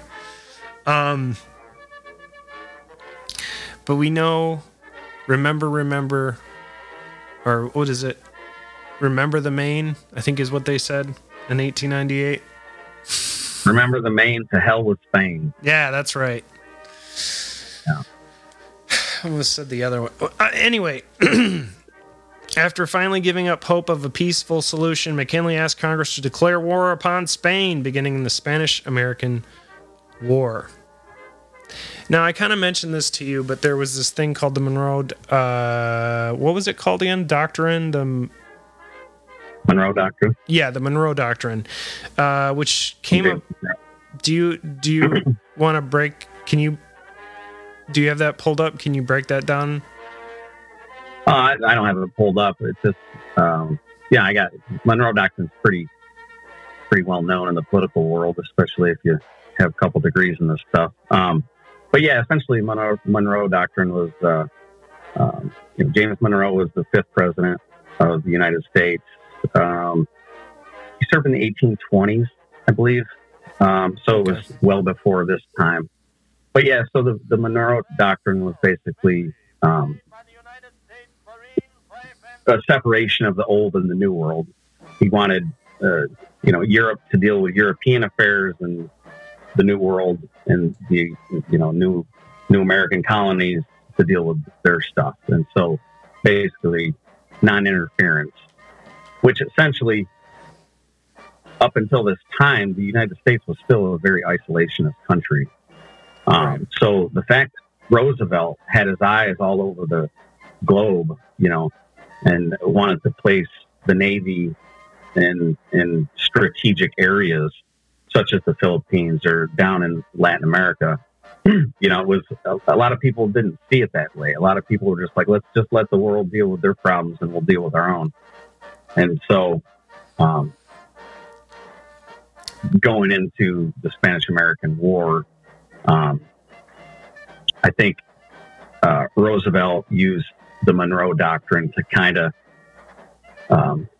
defend this side of the world from European influence, from Spanish influence, right? So I guess there's a little spin on the Monroe Doctrine with Roosevelt.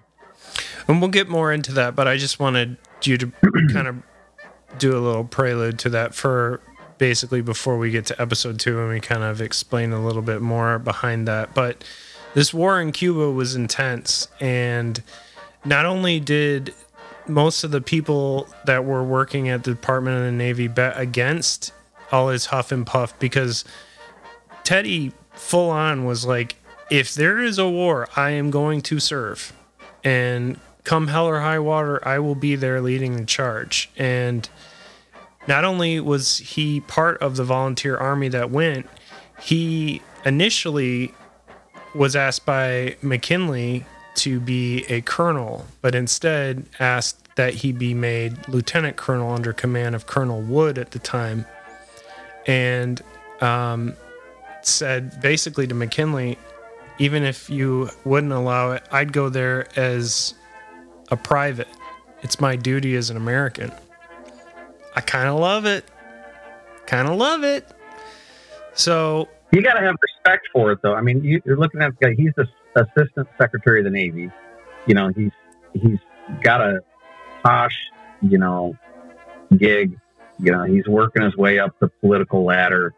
You know, he's rubbing shoulders with the president and all the higher ups. And this guy's like, nah, I'm giving that all up. I'm leaving my family. Who he's got 4 kids, or I think he's got all 6 of his kids by now. Yeah. Right. Yeah. He's got Alice he's got Alice from his previous marriage, and he's got 5. And I'm pretty sure Quincy was born at this point too. Right. So he's got this great job, and he's got this big, beautiful family, and he's just like, yeah, no, I'm going to war. And it ties back to how you started talking about his father not participating in the Civil War. Mm-hmm. And Teddy just felt like he had to prove that part of his, I guess, manhood, or to have his name be associated with some heroics, with some bravery, and so who's gonna give all that up and go to war? Very few people would probably do it. I mean, so it's a great deal of respect for him to make a decision like that, and go off and see actual combat, not just go and be down there, be in the theater, but he effectively could have went and died, and he didn't. Oh yeah, for sure. And it's astonishing what he does do in relatively short amount of time. I mean, later on it would be called the 50 Days War, but the Spanish-American War, the war in Cuba, basically what happens is in late April 1898, with the beginning of the Spanish-American War, Roosevelt resigned from his post as Assistant Secretary of the Navy along with Army Colonel Leonard Wood. He formed the first U.S. Volunteer Cavalry Regiment. His wife and many of his friends begged Roosevelt to remain in his post in Washington, but Roosevelt was determined to see battle. When the newspapers reported the formation of the new regiment, Roosevelt and Wood were flooded with applications, almost like 20,000 letters. Like, there were just bundles of letters. And, like, at one point, he just picked one up randomly and read it. And it's like, I would please like to serve with Roosevelt. I can shoot. Signed, Cletus. Like, it was all over the map. There were people, like, and not only was that, like, did that spread like wildfire, just like when any news of Roosevelt happened, like with his courtship with Edith, they immediately dubbed the press referred to this regiment as Rough Riders, and Teddy wasn't a fan, just like the Teddy of the teddy bear. Like, you didn't call Teddy to his face, you called him Theodore, TR. I mean, you could call him Silly Mustache Four Eyes if you wanted. I still think he liked that more than Teddy. Or Rough Riders when it came to his regiment. He didn't like the idea of them being ruffians. He wanted them to be, honorable soldiers. But, hey, word of mouth will get you places. And in this case, he's got his Roosevelt and Wood, the two lieutenant colonel and colonel, were flooded with applications, referred to the press as Rough Riders. The regiment was one of many temporary units active only for the duration of the war. The regiment trained for several weeks in San Antonio, Texas, In his autobiography, Roosevelt wrote that his prior experience with the New York National Guard had been invaluable, and that it enabled him to immediately begin teaching his men basic soldiering skills. The Rough Riders used some standard issue gear and some of their own design. And initially, I think some of the politicians were like, "You guys got to wear these old wool suits from, like it was stupid." Another one of these things where the higher brass have no idea what the men, the boots on the ground, are doing, or that the fact that they're going to be fighting in Cuba. Now, here's a side tangent. I lived in Cuba for at least 7 months on a deployment. In my life, I have never been to an area as hot as Cuba. The moment I got off the airplane when we landed there, I was a soaked sponge being squeezed dry. I sweat from places I didn't even know sweat. I cannot imagine having to wear full uniform in the Cuban heat, carrying the packs they must have, and the guns. So reading through this part of it, I was like, Jesus Christ! That is got to be unbearable.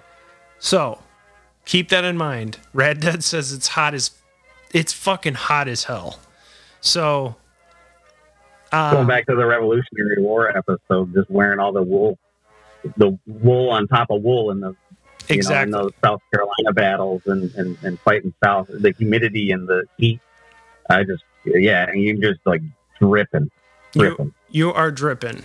You thought your balls were sweating before. Your balls have done melted off. You might as well just be a fucking puddle.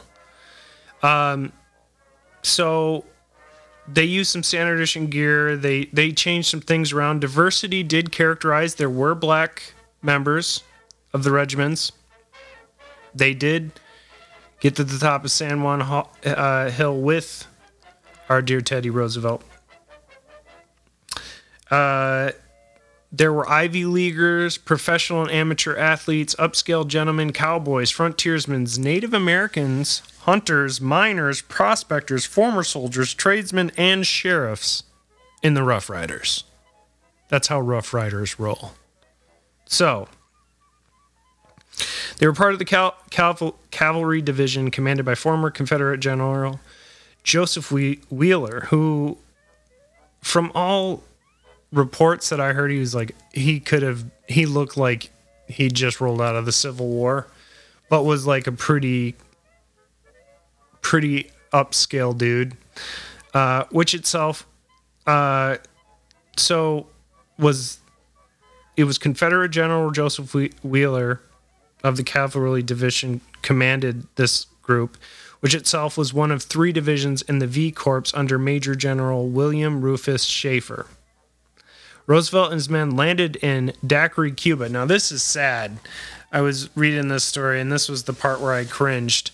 So, I think we mentioned this in the Grand Rapids history episode, but basically when they landed, like, there was no way to get out, to get ashore. Like, there was no, like, real port access, and the waves were so bad that a lot of them who didn't know how to swim, like, they lost 2 guys just trying to jump in the water and like wade up. Like, they got as close as they could with the boats, and then like they even tried to like crane the horses in, and like one of Roosevelt's horses drowned just getting onto the land. Like, it was a shit show just getting onto Cuba. So again, regulation sucks, but and all that, and safety can be boring, but safety's sexy, folks. If you want to live, back it up, do the speed limit, put your blinker on. We have these things here because there are histories of people fucking dying and falling off boats and bumping heads and eyeballs falling out. Anyway, they get on land under Roosevelt's leadership, basically because the boys wouldn't answer to wood. I mean, there was a a chain of command, but like it was really the Teddy show. And he knew that because everywhere they went, like even in training at San Antonio, there were crowds watching. They're like, yeah, Teddy's number one. Move to Texas. I just thought of this. He's, because at this point he was a celebrity. He was a politician / like everything. He was very well known and he was a celebrity. So I'm trying to think of like examples of modern day, right? And so I think it'd probably be similar to was it Prince Harry or Prince William that went to Afghanistan? The one that married the American lady, Meghan Markle. It was Prince Harry. I think it's Prince Harry. I believe he's the one who wrote the book. He's the one that wrote the book that was like, unsaid that I'm a prince. I didn't read it. But no, I'm thinking like, because there was a lot of media. Yeah, it's not that bad to be a prince, I guess. I'm sorry. That's just what I saw. No, I wouldn't want to be a prince. That seems like it'd be awful. But no, I remember there was a lot of media attention when he was in Afghanistan with his unit or whatever. And he did a whole deployment over there. But anyway, that's what I'm thinking. That's kind of what must have been like with the like media and the spectators and all the attention that Teddy got when he was just like trying to go to war and like had all these people watching him. Yeah. Oh yeah. It was it was a media frenzy. There was even like a reporter that was there with him. Roosevelt and his men landed in Daiquiri, Cuba on June 23rd, 1898 and marched to Siboney.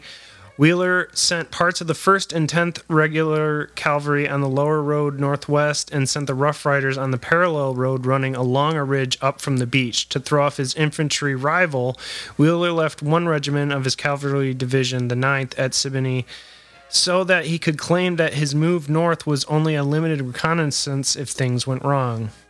Generals doing a little cover your ace. I also, there was a lot even in this where they were talking about the planning and the chain of commands kind of bullshit back and forth. Now I understand, the Rough Riders are about 1,000 and you've got other divisions, cavalries, whatever. You need those men to listen to one commander or lieutenant or whoever's in charge of a battalion. You need those chains of command and those things to function properly, or else they're literally lost and confused, especially when things go into war, full on chaos. But like when we did the Revolutionary War, we talked specifically about the British generals who had miscommunicated, and that had led to probably one of the bigger downfalls for the Brits during the Revolutionary War. And when I read about the Spanish-American War, even though it was a relatively quick in and out, it did like immediately make me think like, fuck guys, you could have fucked this up by being like, egotistical about promotions and looking good at the time. I can't say that Roosevelt was perfect. I mean, he did get reprimanded from Colonel Wood for drinking with, I'm not sure if he was, I think he was kind of a teetotaler. I don't think he was a big drinker, but basically he got reprimanded for socializing with the troops too much because he was kind of the celebrity that he was. And he did try to distance himself from that ultimately. But of all the people that were there, of all the people that fought the Spanish-American War, I can definitely say that Teddy was the one that was most there with the final goal of achieving the goals of the mission of, silencing the enemy and doing the job that had been set forth. And I appreciate that about him. And this really leads up to this final battle here. So Roosevelt was promoted to colonel and took command of the regiment when Wood was put in command of the brigade. The Rough Riders had a short, minor skirmish known as the Battle of Las Guaymas. They fought their way through Spanish resistance and together with the regulars forced the Spaniards to abandon their position. Under Roosevelt's leadership, the Rough Riders became famous for the charge up Kettle Hill on July 1, 1898. While supporting the regulars, Roosevelt had the only horse and rode back and forth between the rifle pits and the forefront of the advance up Kettle Hill, an advance that he urged despite the absence of any orders from his superiors. So again, there was one guy that's like, I'm waiting for my colonel, or I'm waiting for this guy, or I'm fucking, like everybody's sitting around doing nothing, and there's guns going off and machine guns going off, shrapnel flip-flopping around. And full disclosure, Roosevelt did get hurt during this, but he was like literally so focused on get the fuck into that area where they're causing us all this grief and shut these fuckers down. And maybe when he just said that, one guy heard him and followed him, and then he would be like, fuck shit, turn his horse around and go back. Come on, guys. And they're like 5 guys hear him and they come with him. And then he comes back. He's like, why the bully aren't all of you following me? And they're like, we didn't hear you the first time. It's like chaos. Finally, they all go up the hill. And, he did lose his horse too. Like, this wasn't a fun time. Like, he got separated. He had to run a lot. He's fucking, he's in his second half of his 30s, late 30s. He's just panting and running and fucking guys get up the fucking hill, bully this, go here, do this. And they're just like, it's chaos here, man. I'm sweating my fucking dick piss off. I don't know what's going on, man. I miss Susie back home. She used to make me cookies and fucking blow me in the back of my fucking carriage. I don't want to be here anymore, man. So, but they got up the hill. They all showed up at the top, and they were just like, we're fucking victorious. And that was, he regarded that time in the service as such a fucking important time in his life. In August, Roosevelt and other officers demanded that the soldiers be returned home. Roosevelt always recalled the Battle of Kettle Hill, or part of the San Juan Heights, as the, quote, great day of my life and my crowded hour. In 2001, Roosevelt was posthumously awarded the Medal of Honor for his actions. He had been nominated during the war, but Army officials, annoyed at his grabbing the headlines, had blocked it. Like I said, a lot of egos during this time. And a lot of these guys were like ex-Civil War guys. They're like, what? This isn't about slavery? I don't know what we're doing here. The South wants its own rights. This was never about slavery. We don't want government interference. That's what this is about. We'll get to the Civil War. It'll be like a 17-part series. So he finally got his just reward. He was definitely worthy of the accolades he received. And after this, those men, they gave him one of the greatest gifts he ever got, which is a straight up weapon that they all chipped in their little fucking army wages in on. And he kept it and he cherished it. He shook every man who survived the battle, who came home, who had to quarantine because they had big issues with like malaria. They had to quarantine for a week and before he could even see his family, and they got him that trophy, and he took the weapon, the rifle, and he was just like, I'm going to shake every single one of you dudes' hands, look you in the eye and say thank you, and I will remember your faces. Like, that's cool. And you know how it is. Even being stationed in fucking bumfuck Iceland, we were all like, when we left Iceland, we're like, I will remember your face, brother. Let's listen to Stained What's driving? Do you stub your toe, Bill, or are you crying? Don't do that. I'm sorry. Sorry, Bill. We love you, man. After returning to civilian life, Roosevelt preferred to be known as Colonel Roosevelt or the Colonel, though Teddy remained much more popular with the public, even though Roosevelt openly despised the moniker. Men working closely with Roosevelt customarily called him Colonel or Theodore. Governor of New York, after leaving Cuba in August 1898, the Rough Riders were transported to camp at Montauk Point, Long Island, where Roosevelt and his men were briefly quarantined. Yeah. Before you move on, so I was thinking about this too. This goes back to, remember when we were talking about disease and how that will cause way more death and destruction than actual like getting shot or blown up did in the Revolution. Yeah. Right. It's just, if you look at the casualty figures from the Spanish-American War, it was the same thing. Like, yeah, people died in combat and they died, in combat operations and whatnot, but far more people died of disease, both on the American side and the Spanish side, and obviously, the Cuban side. But far more people died of disease in the Spanish-American War than died in actual combat. And it's just like, this was at the turn of the century. So, they didn't solve, going back to the very beginning of the episode, there was no medicine. Everybody, you get sick, you're fucked. You get malaria, you get typhoid fever, you get any of these it was awful. Well, so you're sweating your balls off. Right. And there's and you're eating like rotted meat. You're eating your boot. You're eating your boot.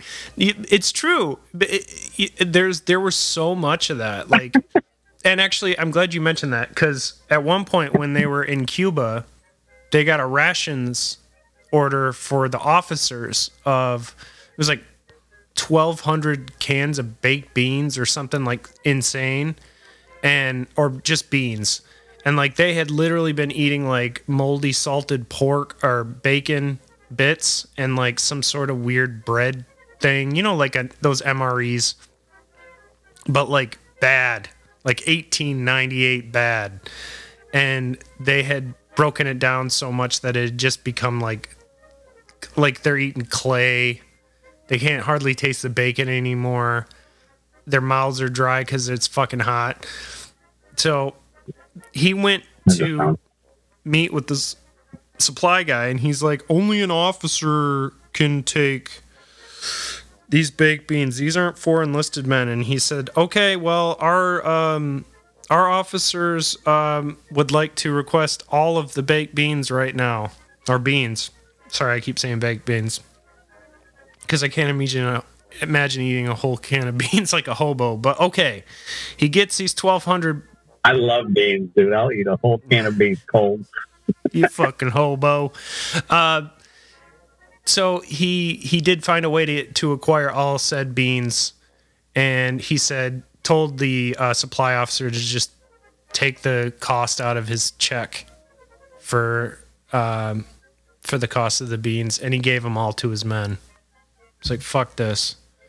These guys don't get that many pleasantries. The least I can do is give them some fucking French cut beans. Yeah, that sucks, man. It must have, dude. It must have just been god awful to be in war back then. I mean, it sucks any time, but I mean, it's just like 10 times, 100 times worse.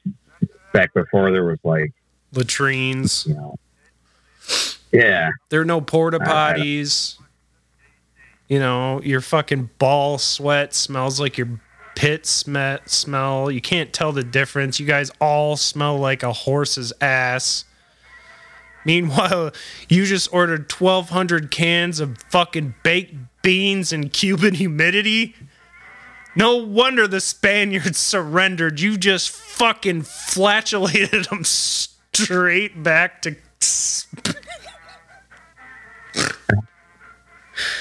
No wonder. Oh, fucking A. But yeah, no, that was it. It was done. They quarantined. They said you guys had way too many beans. Fucked up in Cuba. No, and it was very, like, it was a sweet, super honorable thing. Like, they finished it off.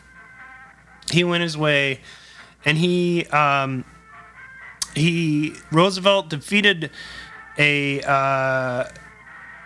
so there was an incumbent Republican governor, Frank S. Black. Roosevelt agreed to become the nominee and try not to make war with the Republican establishment once in office. Roosevelt defeated Black in the Republican caucus by a vote of 753 to 218. He stormed it when he came back. I mean, nobody's not going to vote for the guy. I mean, even there's probably secret Democrats who are like, God damn, I kind of love this guy. I mean, it's like, am I going to vote for a guy with a weird name, or am I going to vote for Teddy Ruxpin? I'm going to vote for Teddy Ruxpin.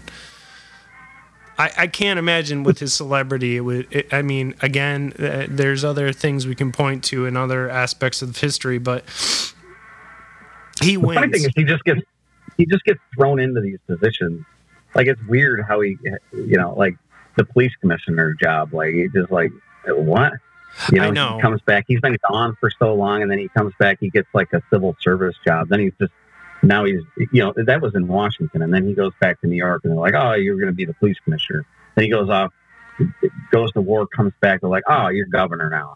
Like, you're going to run for governor. Like, he just kept getting thrown in these crazy, I don't know if we want to call them predicaments, but just like these crazy scenarios where it's almost as like weird.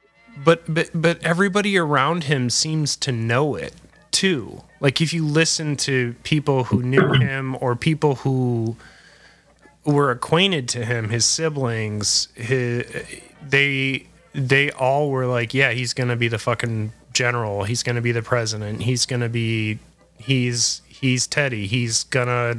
There's no way he's not going to get it done and do it. Whatever it is, he's going to win. People had an immense faith in the man, and I think a lot of it has to deal with his principles and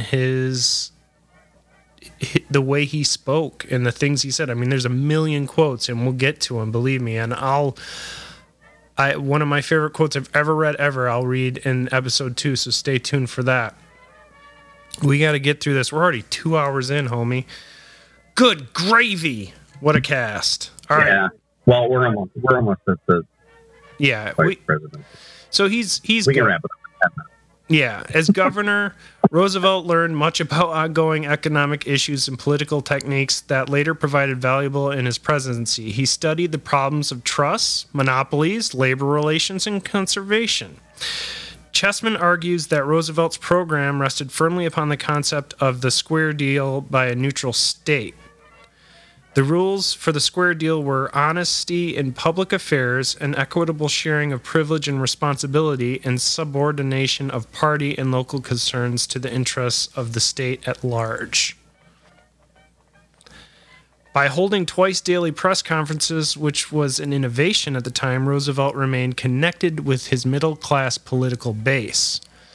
Roosevelt successfully pushed the Ford franchise tax bill, which taxed public franchises granted by the state and controlled by corporations, declaring that's a, quote, corporation which derives its powers from the state should pay to the state a just percentage of its earnings as a return for the privileges it enjoys.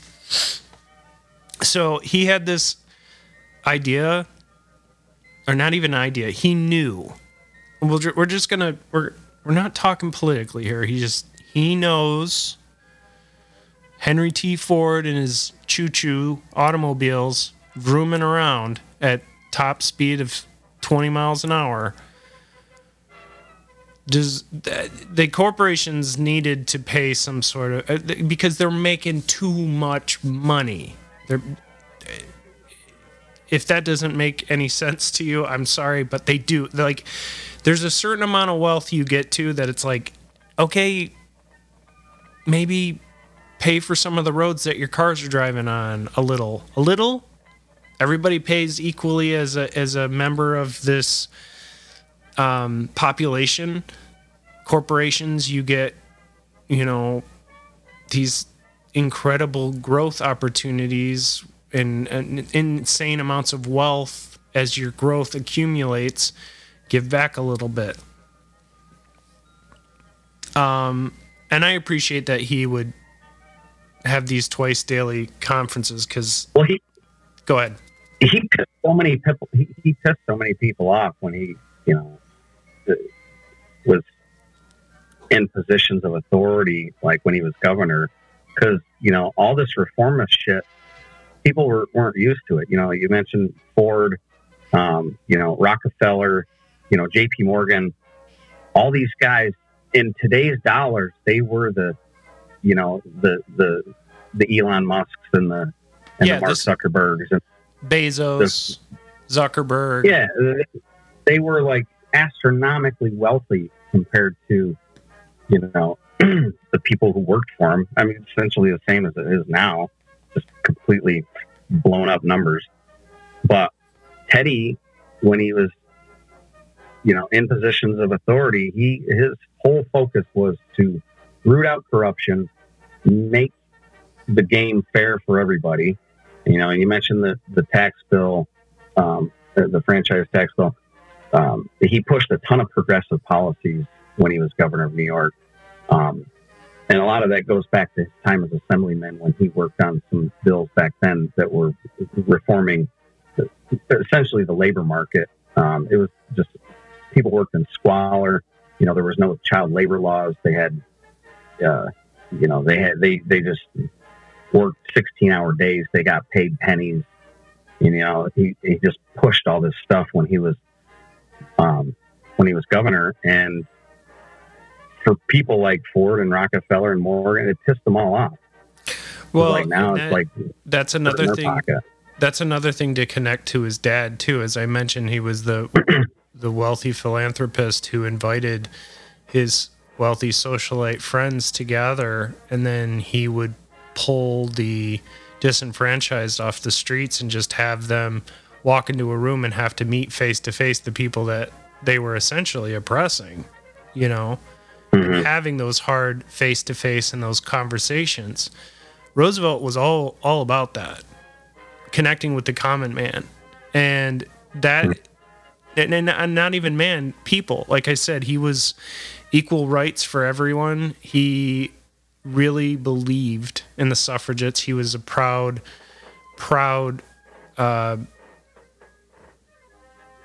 man when it came to the women in his life. Like, he spoke of them lovingly and glowingly. And to him, it seemed like we live in a beautiful, vast, incredibly mysterious and incredible world, and there's so many things to explore and to see and to learn. And I think most of all, especially for Teddy, there was just this, like, when it came to wealth, one of the stories that really hit me was when they were talking about after the Spanish-American War was over and they were all in Cuba, and after the Spaniards had fled, they were left much of the shops that they had opened. So like they had gained all this, like, these resources, kind of similar to like what Napoleon did on his conquests, where they would just take whatever was left at the time. But in this instance, there was just basically like free food, free supplies maybe at these Spanish shops that were open on Cuban soil. And even with what was left from the Spaniards, they still had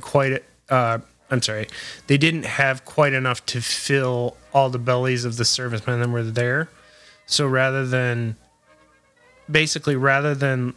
lose it and just pack it all up, they split it amongst each other evenly with what they had. You know what I mean? So it's like everybody gets a taste. Everybody gets like a Cuban sandwich, a panini or whatever it was at the time, and gets a couple of fucking taquitos and they're happy or whatever. Like they spread it out. And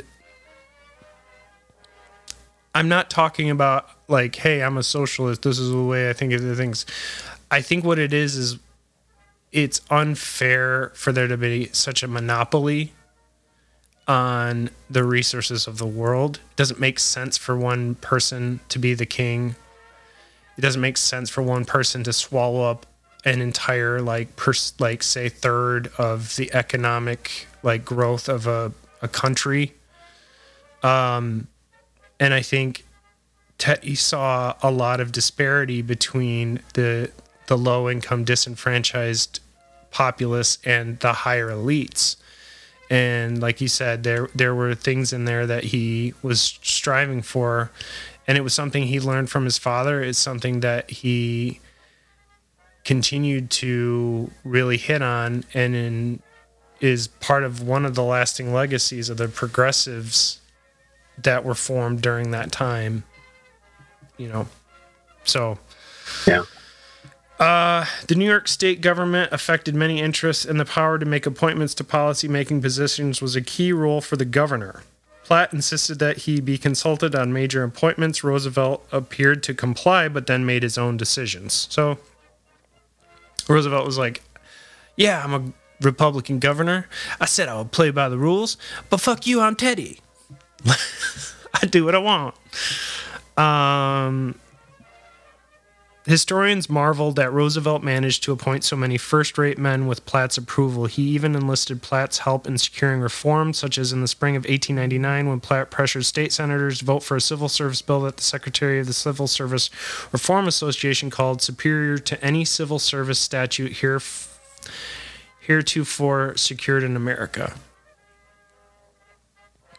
G. Wallace Chessman argues that as governor, Roosevelt developed the principles that shaped his presidency, especially insistence upon the public responsibility of large corporations, publicity as a first remedy for trust, regulation of railroad rates, mediation of the conflict of capital and labor, conservation of natural resources, and protection of the less fortunate members of society. Roosevelt sought to position himself against the excesses of large corporations on the one hand and radically against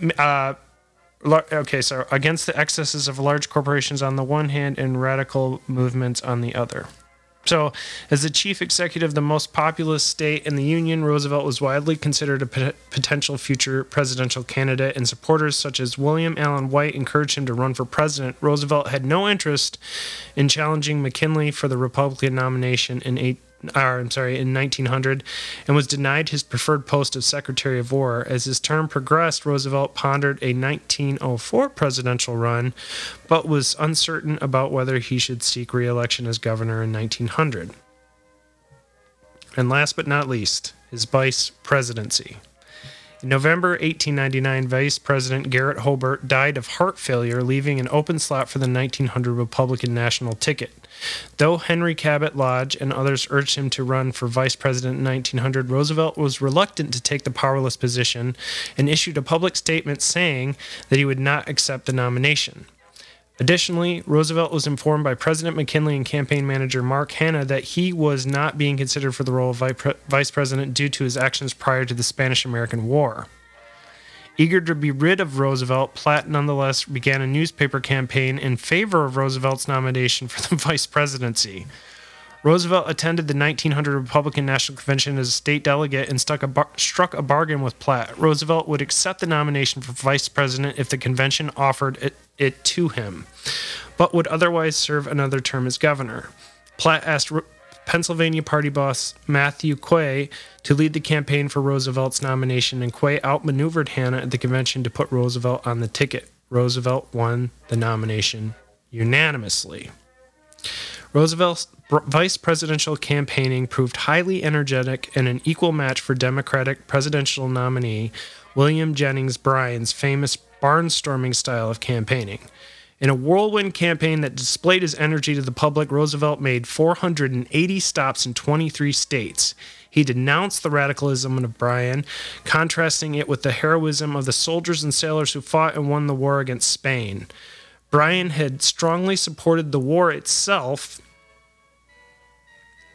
but he denounced the annexation of the Philippines as imperialism, which would spoil America's innocence. Roosevelt countered that it was best for the Filipinos to have stability and the Americans to have a proud place in the world, with a nation basking in peace and prosperity. The voters gave McKinley an even larger victory than that which he had achieved in 1896. After the campaign, Roosevelt took office as vice president in March 1901. The office of vice president was it was basically a powerless position. It did not suit Roosevelt's aggressive temperament. Roosevelt's 6 months as vice president were uneventful and boring for a man of action. He had no power. He presided over the Senate for a mere 4 days before it adjourned. On September 2nd, 1901, Roosevelt's first publicized in aphorism that thrilled his supporters. Quote, "Speak softly and carry a big stick and you will go far." And on that note, he did go far. And you'll have to hear about that in episode 2, motherfuckers.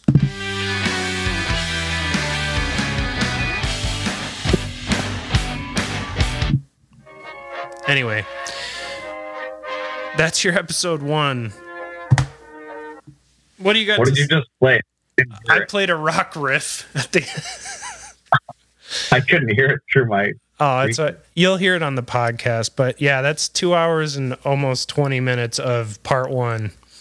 We got a lot. Oh boy, we got a lot covered, man. We talked about his Dakotans, his Miami, Maine and voyages. I mean, I guess Miami. If you're going to Florida, you got it, and you're on your way to Cuba, you got to go through Florida. So hey, the man went a lot of places, did a lot of things before he was 42, and things started to happen. But that's part 1 of Theodore Roosevelt. Part 2 will probably be just as long and just as detail heavy. We did it, man. Danger zone. And, we really left out quite a bit in between here and there. I mean, we covered a lot of the big stuff, but there's little things. I followed the notes, and I completely forgot to discuss like the National Guard shit. Like the thing about it is, there's so much. It's so hard to keep everything. Like, there's no time limit here, but like it's so much to talk about. It's hard to squeeze it into a couple hours. This is go down this rabbit hole. This is just 2 history-loving dads on a podcast talking about this stuff. It shows you that, like a movie, they're gonna have to compress the shit out of some stuff, because there's just so much. There's so much, and that's the first half of this 2-part series we're doing on this guy. I mean, I don't know. I'm feeling good. We did our due diligence. I read a whole book for this. You guys should definitely check it out. The Old Lion by Jeff Sahara on Audible. You use a credit if you want to do it that way, or you could do it. The hardcover I saw was $20 on Amazon. And if you're interested, join our Discord, send us an email, send us a message on Instagram, anywhere, YouTube, ZanZZ Podcast @gmail.com. With that, I guess I will say, throw it over to you. Do you have anything you want to tell the world before we end this episode, my dude? Be kind, rewind. All right. You heard it there, folks. Danger Zone said it, so it must be true. We love you guys. We'll see you in 1 week. This episode will come out Monday of next week. So 1 week from this Monday, you will get part 2 with Rad Dad and Danger Zone.